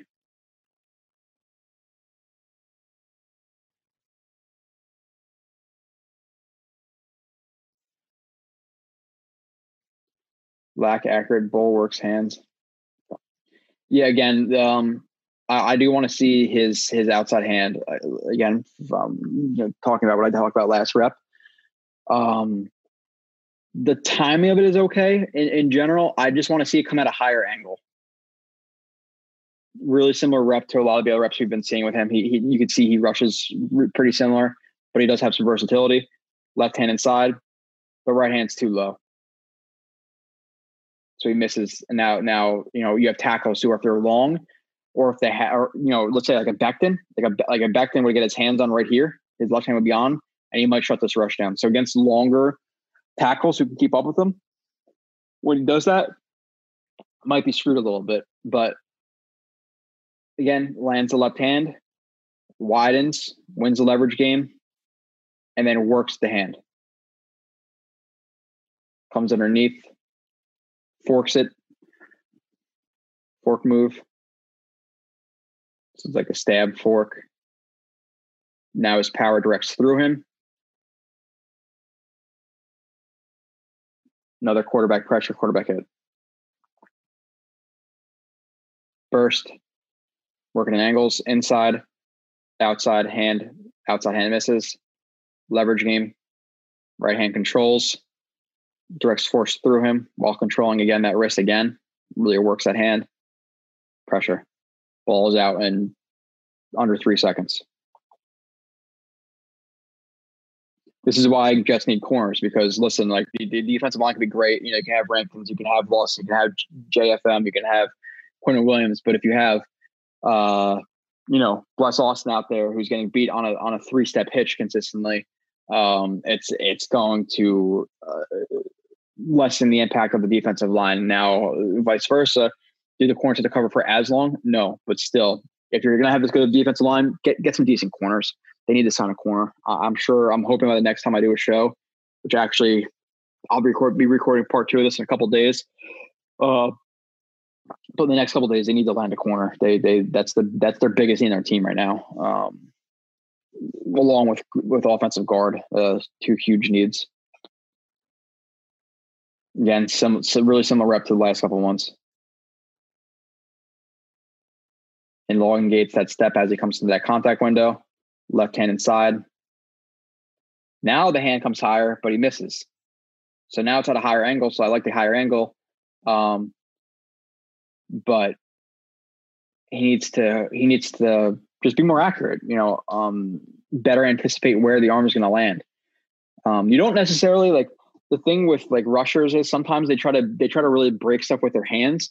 You want to throw more forearms because it gives you more of that range. If you're aiming for your forearm, you might miss, but then you have the whole other foot or whatever of your forearm to your fist to hit it. And if you miss, and maybe if you overextend, whatever, now you have your forearm to your elbow to hit. So like people who try to swipe with their hands and just their hands, just their wrist area, you're really not taking advantage of your arm length. You want to take advantage of your arm length and chop and try to hit with your forearm. Your forearm should be hitting things, not your hand, because again, if you're too short on that, you're going to miss completely. So if like he angled more of his forearm right here, maybe he breaks that. So that's just a kind of a side note. But again, wins the inside hand, misses on that hand. But again, because he lands that inside hand and he's lower, he has the ability to recover. Where if he wasn't low right here, he'd get completely stood up. But because he's low, now he's going to direct his force through him. Again, similar to other plays, comes up with a fork, tight elbow. He's going to control the wrist to elbow area, lift him up. So good bull rush, good secondary move. I do want to see more accuracy with that inside hand. But burst, leverage, inside hand, the counter move of landing that fork on the outside arm they're all good. It's all good. And obviously throws a tackle still right onto the quarterback. You cannot fully step into his throw again. Ball's out really quick though.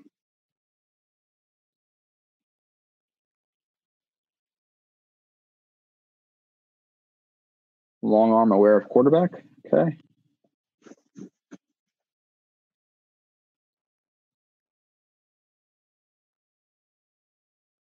Again, the ball's out quick, but Lawson wins really quick here versus Wills. It was my favorite tackle in the draft. I really like him. Really similar. Again, you're seeing a lot of his pass rush plan and what he likes to do a lot. A lot of that inside stab, chop outside arm. That's his biggest move for sure. The timing of it's great. They land probably about us simultaneously. Really good set by the tackle right there. Good job not oversetting. Good job splitting. Good strike timing. So good tackle play. But a good play by Lawson as well. Lands the hand. Again, is not completely able to break it, but he does enough. Obviously to get it off of him. Now again, once he lands that inside hand, 4 strikes through him. Leverage game and the power that's working through him is great. Right here. Working off the instep, directing right through him.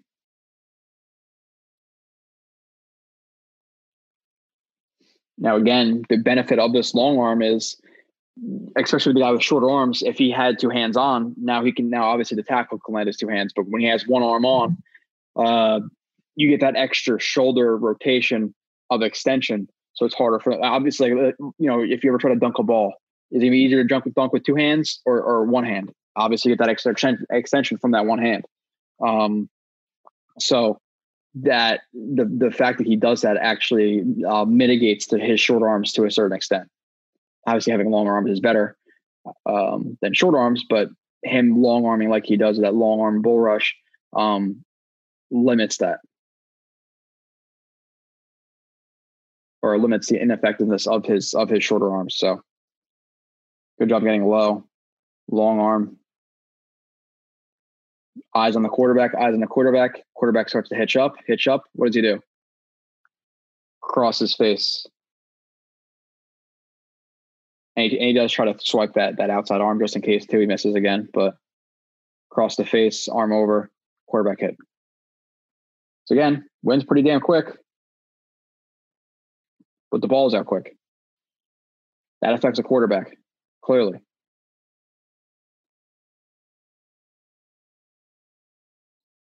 Lawson bull rush right here.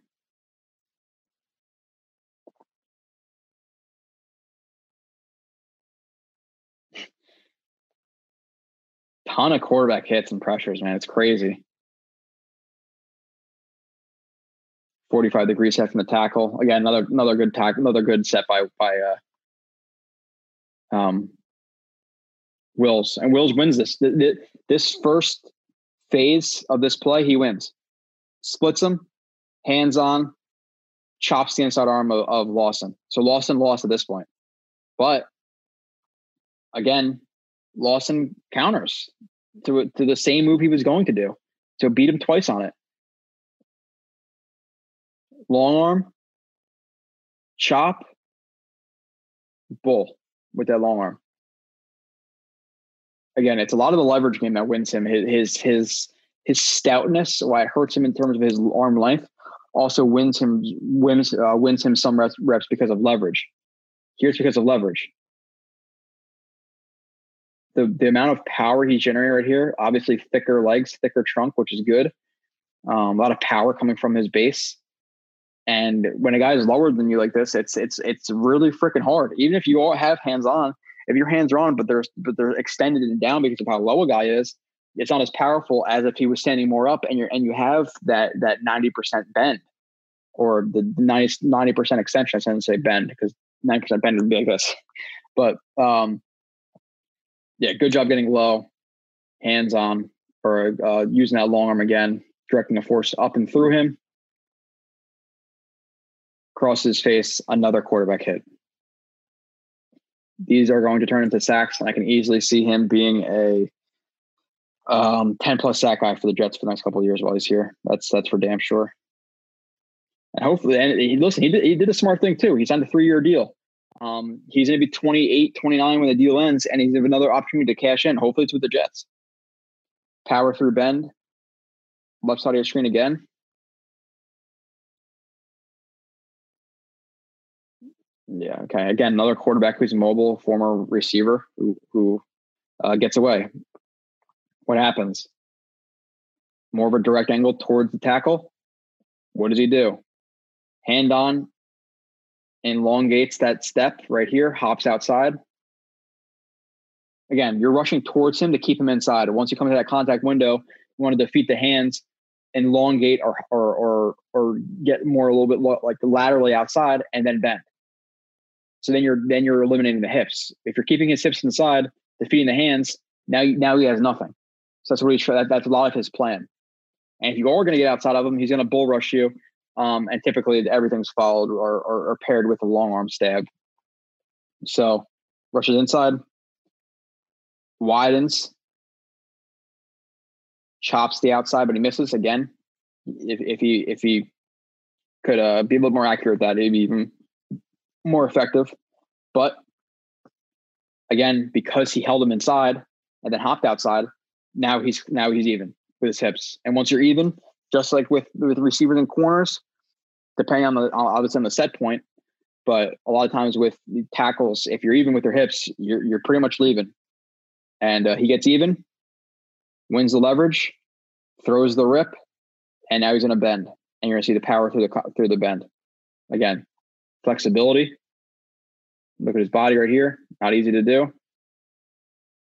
He's on an angle to get to Tannehill, but again, another point I made before. Look how much room he has to step up. Quentin Williams, John Franklin Myers, Rankins. He's not stepping up right here. It might be a player too. So don't bring it one play back during the whole season. Tell me that, but generally he's not going to step up like this, and it's probably going to be a sack. This is not happening with the Jets front, or it really shouldn't be happening. That's easily the strength of the team, and if they live to potential, if Lawson continues to play just like he did last year, some of these plays will turn into sacks. If Quinn Williams even plays like he did just last year, or he continues to take steps up, which you would imagine for a young guy in his third year, he will. If Rankins rounds back into form, is healthy, John Franklin Myers continues what he's doing, this could be a top 5, top 3 defensive line, especially in terms of pass rushing in the NFL, which is great to see because they just haven't had that pass rush in a while.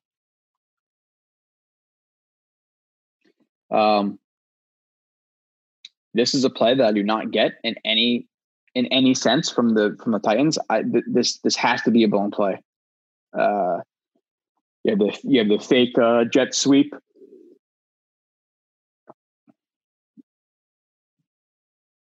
Inside tight zone, and they just don't block Lawson for what I have no idea what they're trying to do right here. But Lawson misses. He guesses it's going to be a play action. He guesses wrong. It's easier said than done, but he needs to be, or it's not easier said than done. Obviously, he just tackles both of them in here. That's the ideal play. But you want to see him be a little bit more patient right here and attack the running back once he sees him out of the ball. So you want to see him kind of break down a little bit right here. If it's taking on the block at the quarterback, fine. If not, tackle the running back. But he risked it, or he risked it. Risk it? Risk is? I don't know what the hell I'm saying. He's a little bit risky here, and he just attacks the quarterback. Guesses are wrong. Running back gets the ball and gains a couple of yards.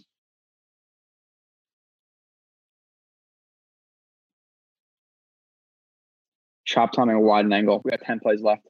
And then next show will be like 30 plays and I'll be done. With Lawson, then we'll do Davis, which I will have Marcus Coleman on for. At least I'll probably have like a 70 play review of him too. I'll probably do 2 parts of that as well. The first part, the first 30, 35 plays with Marcus Coleman. Edge right here. Which, by the way, does Corey Davis get 84 from Ryan Griffin? I'm hoping he does. I hope he buys it off him or something. Or Griffin's just nice enough to give it to him. Yeah, this is a lot of move paired. This is a lot of move paired together. Similar pass rush man. 1, 2 steps inside. 1, 2, 3 steps inside. Whatever it may be. This one's 2. 1, 2 steps inside. Hops outside. Again, to eliminate the hips, getting underneath of the arms. Now he's working just hands. Chops the outside arm. breaks that contact, rip. Chop, rip, right? It's actually almost like a swipe. Or actually he goes for maybe the long arm right here. It gets chopped, but he counters.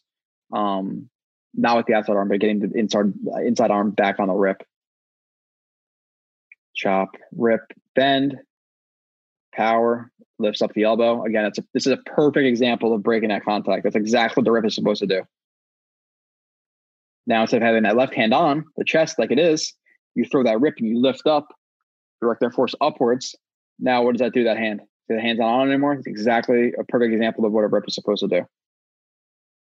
Now he's screwed. Big hit on Tannehill. If Tannehill does not throw the ball, literally, if it's a quarter of a second later, it's a sack. But he gets the ball out.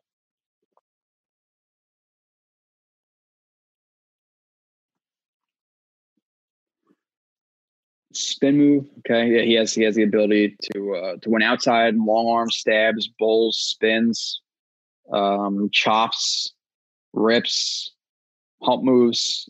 He has an array of moves, which is great. Again, now this is either through film study or through him just feeling this rusher that he likes to hop outside on his third step or fourth step, whatever it is. It's 1, 2, 3, 4. It's a big step. Like he hops outside. So either he planned that, and there's rushers who will literally.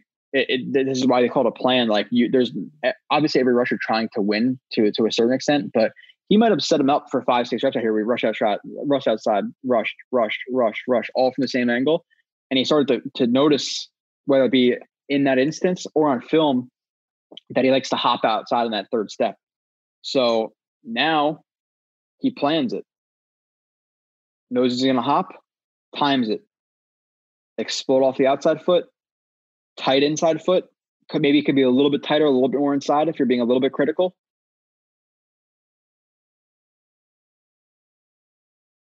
Again, I pointed to the screen like you could see me.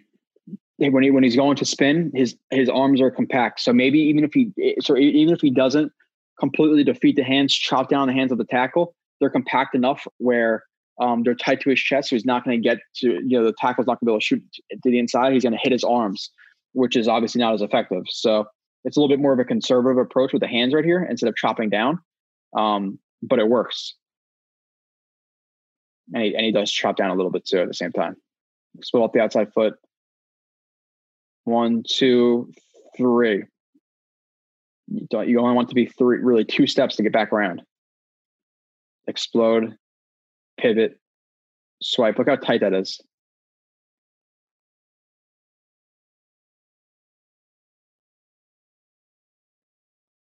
What that does too when it's tight is you're literally propelling yourself off of him. Now you're working off of something. So that's literally throwing you towards the quarterback.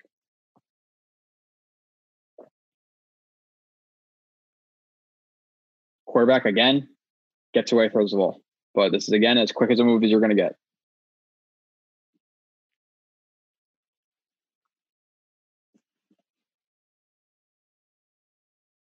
Lawson hump. Right side of your screen. Super similar. 1, 2, third step, he's going to explode inside. Drop his hips. Left arm inside. This tackle is starting to, again, he's cheating a little bit outside. And once you start cheating outside on Lawson, he's either going to bull you, spin you, or hump you and get back inside. Those are his primary moves back inside. Widens, long arm, bull. No, it's not really. Well, it's kind of a hump. Again, a hump is just if the guys are going to go outside, you're going to get your hand inside to the ribs, to the armpit, and you're going to obviously throw him to the side as you cross inside, or vice versa to the outside. So a little bit of a hump. Lowers hand inside. And again, gets right to Tannehill. Look how quick the ball is out. 1, 2, 3, out. No rusher's going to get there unless he's unblocked. 1, 2, 3, out. Blame Lawson for that? Can't. It's a win.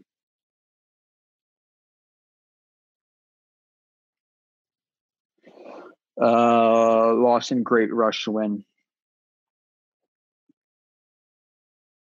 Again, look, just notice the quarterback. 1, 2, 3, ball out. How is he supposed to get there? From the edge, especially. The pass rush is good. Really similar. 1, 2, 3. Hand inside. I also like the one thing that I do like from him too. That's a little bit like it depends on who you watch. I like that his inside arm right here comes from an underneath angle instead of like some guys go over the top. When you go over the top, it's harder to lift guys. He comes from underneath, and it allows him to get underneath guys when you see him lift guys, or even when he humps those, sounds fucked up, but humps those guys.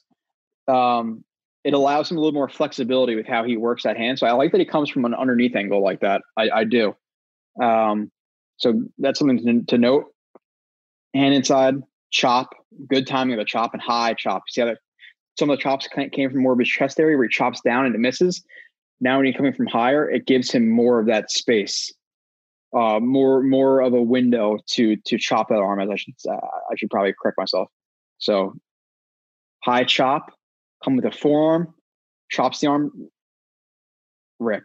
Look at that combination of moves: stab, chop, rip. As he widens to drop his hips for leverage and to get work past those hips. Bend. Right to the quarterback, but he gets rid of the ball. Hell of a play. Doesn't get better than that. All these plays doesn't get better than, but the quarterback's getting rid of the ball quick, whatever it may be. There might be a sack or two that he missed, but it is what it is. Back to back. What are these rushes? Yeah, this is where he just kind of just beats the shit out of the left tackle for a minute. Similar play. The tackle is just sitting on it. What is he going to do? The tackle sitting on it.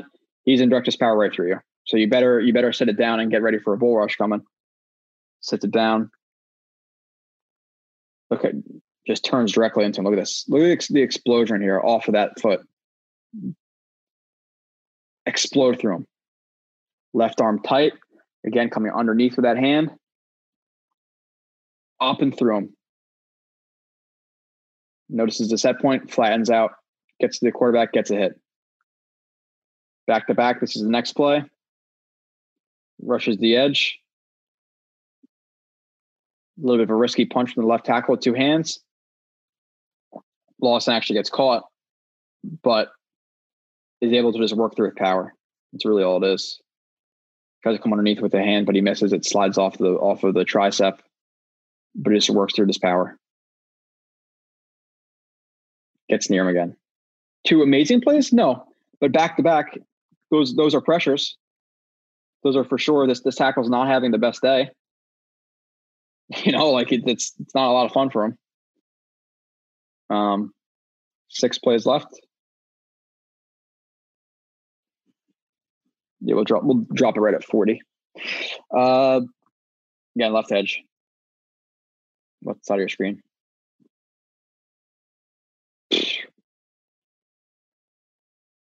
I love seeing when guys get like depth and they're going to sit on it. I love the fact that he's just aggressive enough to just drop his hips and just bull rush the shit out of guys.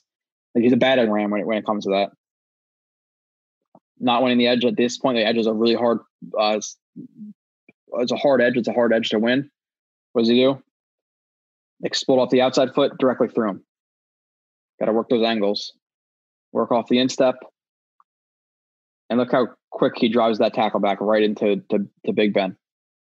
He drives them 1, 2, 3, 4 yards, maybe 4 to 6 yards really quickly. Look at that explosion. That secondary explosion that he has, where he rushes and figures out his plan. Once he decides to explode through you, this is hard to stop.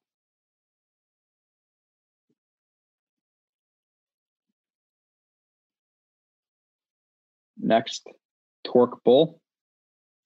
Yeah, core power is definitely there for him. That's for sure. Stab. Goes to chop the outside arm, but the left tackle ducks into a little bit, so he actually ends up hitting the face mask a little bit. Seems like doesn't really land. but very, very consistently, I don't know if I've seen a rep on tape in the past game where he loses a leverage battle. Which again, being a shorter rusher, a stouter rusher, assists to that. But he also does a great job with just playing the leverage as well. Like, it's not just he's short so he wins it. Like he does a good job with his angles, working that leverage as he widens and drops the hips. Chop doesn't land, but the left arm again, he wins that battle. He gets contact first, bull rush, and this is torque too. Now the power is running through his hips. Lift and torque. So he's rotating his hips right here to bring that arm through and him around.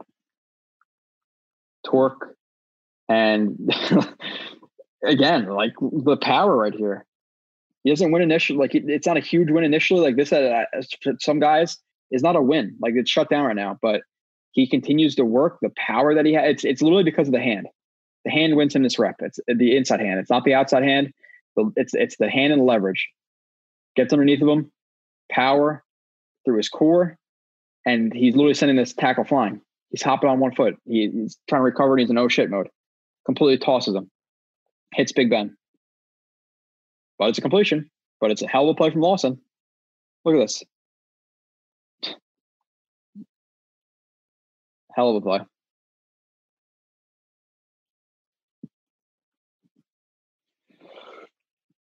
I think it says OT sits again.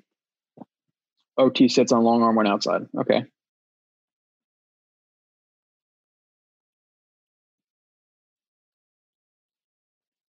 Yeah, it's another thing too. Like, when guys sit in the bull rush now, if they're going to sit inside a little bit on the bull rush, now he wins outside.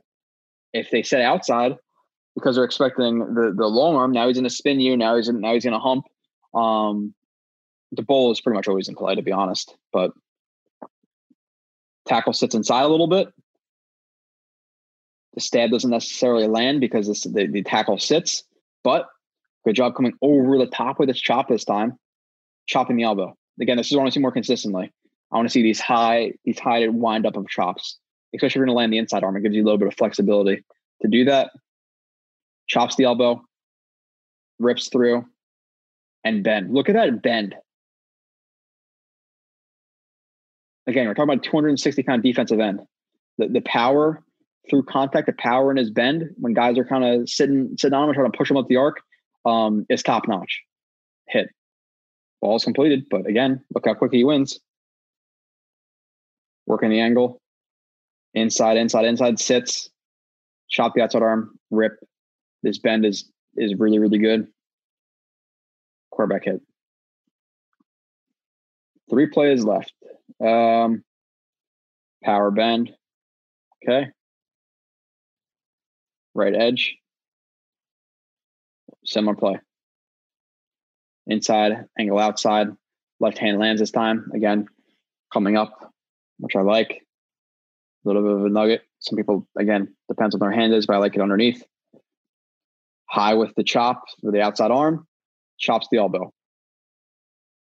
Can't really tell necessarily what it's not a rip. He's continuing the long arm. Now if this tackle were to take more of a hard set and meet him in the outside a little bit more, this long arm probably turns into a rip. But because he's sitting inside a little bit, he doesn't want to rip if there's a lot of space between them, because then he'll be able to recover. He'll wrench him, which is basically just the left arm on the body and the right arm on the hip. So it depends, like long arm versus rip, depending on how close you are. If you're closer to him, rip. If you're a little bit farther away, maintain that long arm. So he long arms him and just bends around that long arm. Or does it turn into a rip at a certain point? Maybe it turns into a rip here. Looks like it turns into a rip there, but long arm into a rip. Yeah. So again, it's just watch this part of it. This is why I recorded this. I could tell. When he's cornering right here, watch how flexible he is with this guy on top of him. You see his body right there? And how he's still able to corner and nearly get to the quarterback. Look how, and that's hard to see a little bit at this angle, but this is an absurd amount of power and flexibility. right there. Man. Yeah, he's a real deal. 39. Chop, flatten. I'm assuming it's going to be inside, chop, hop outside, flatten quickly. You can flatten quick. Oh, that's not him. Jesus. Where is he? Oh, this is him. Okay.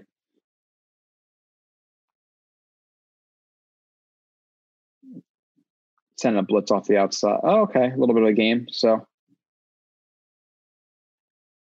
he's trying to hold this tackle outside. He's going to pull him, and then he's going to rush A gap. He rushes the B gap. Good chop timing. Want to see a little bit more towards the elbow instead of to the wrist, but chop timing deflects the hand. Now the hand is not as strong as it would be if it landed right here. Now it lands maybe a little bit with his wrist or forearm, but defeats the outside hand. Look at that flatten. Again, when I'm doing it slow, it doesn't look as impressive. When I play it at full speed, just notice this right here. The hop into the flatten, the bend right there, and the flexibility. I'll play it again, watch. See how quick that is? For his size, that's great.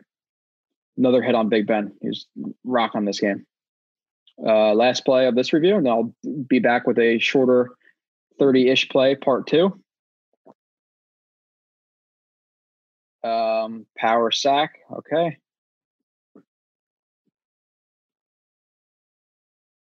Right here, the right side of your screen. The right defensive end, it's primary position. It's going to be exciting to see him next to Q. Even Rankins and like, I am really excited for this defensive front. But if they can add a linebacker, legitimately they need a starting outside corner, a slot corner, and a linebacker. And this defense, in my opinion, let's say if they close out their free agency with not even a bunch of big names, if they land a Quan Williams or a Poole, and even if it's not a Steven Nelson or one of those bigger guys, let's say it's Rasul Douglas, who played, I think, for the Panthers last year. He played relatively well. Rasul Douglas, Brian Poole, and they land a KJ Wright. I think this could be a top 10 defense. I legitimately do, because their defensive front is so good. Especially with Salah coaching it. I'm really, really excited. Right now, I feel like they're a mid-level defense because their corners are just dreadful. I like Hall, but again, shorter sample size, injury history. I like him as a 2. I'm relatively confident that going forward. But with Bless Austin as a starter, I can't get past that. Power sack. Maybe they've signed a freaking corner, but it's them recording show. I don't know. Again, tackle setting a little bit of a harder of an edge. Wins the leverage game. Wins the hand inside. The power coming through this foot is absurd. Directly up and through the tackle. Maintains the contact, maintains the contact, maintains the contact. Notices the quarterback's drop point. Flattens across his face. Sack. Full speed. Power, power, power. Awareness of the drop point, and again, rips through. Moves guys a lot with that leverage and that power. So whether it be he hits a corner, or it be that he has to flatten across the face, or either flatten either way, but across the face is what you have to do is a winning inside like that. Does it, sack. Awesome. Okay, I'll be back in a couple of days. Again, after that, I'll have Davis. Let's see. I believe, unless you guys think differently, I should be live streaming the second round, or no, Monday the 5th, the first Monday of this month. I will be live streaming with Kyle Smith. I'll be doing a show. I'm going to try to get done with. I'm going to try to get done with Lawson, Corey Davis, Rankins, Gerard Davis, and Cole before the draft. And then after the draft, it'll probably be Joyner, Croft, and whoever else they signed, depending on how big the signings are.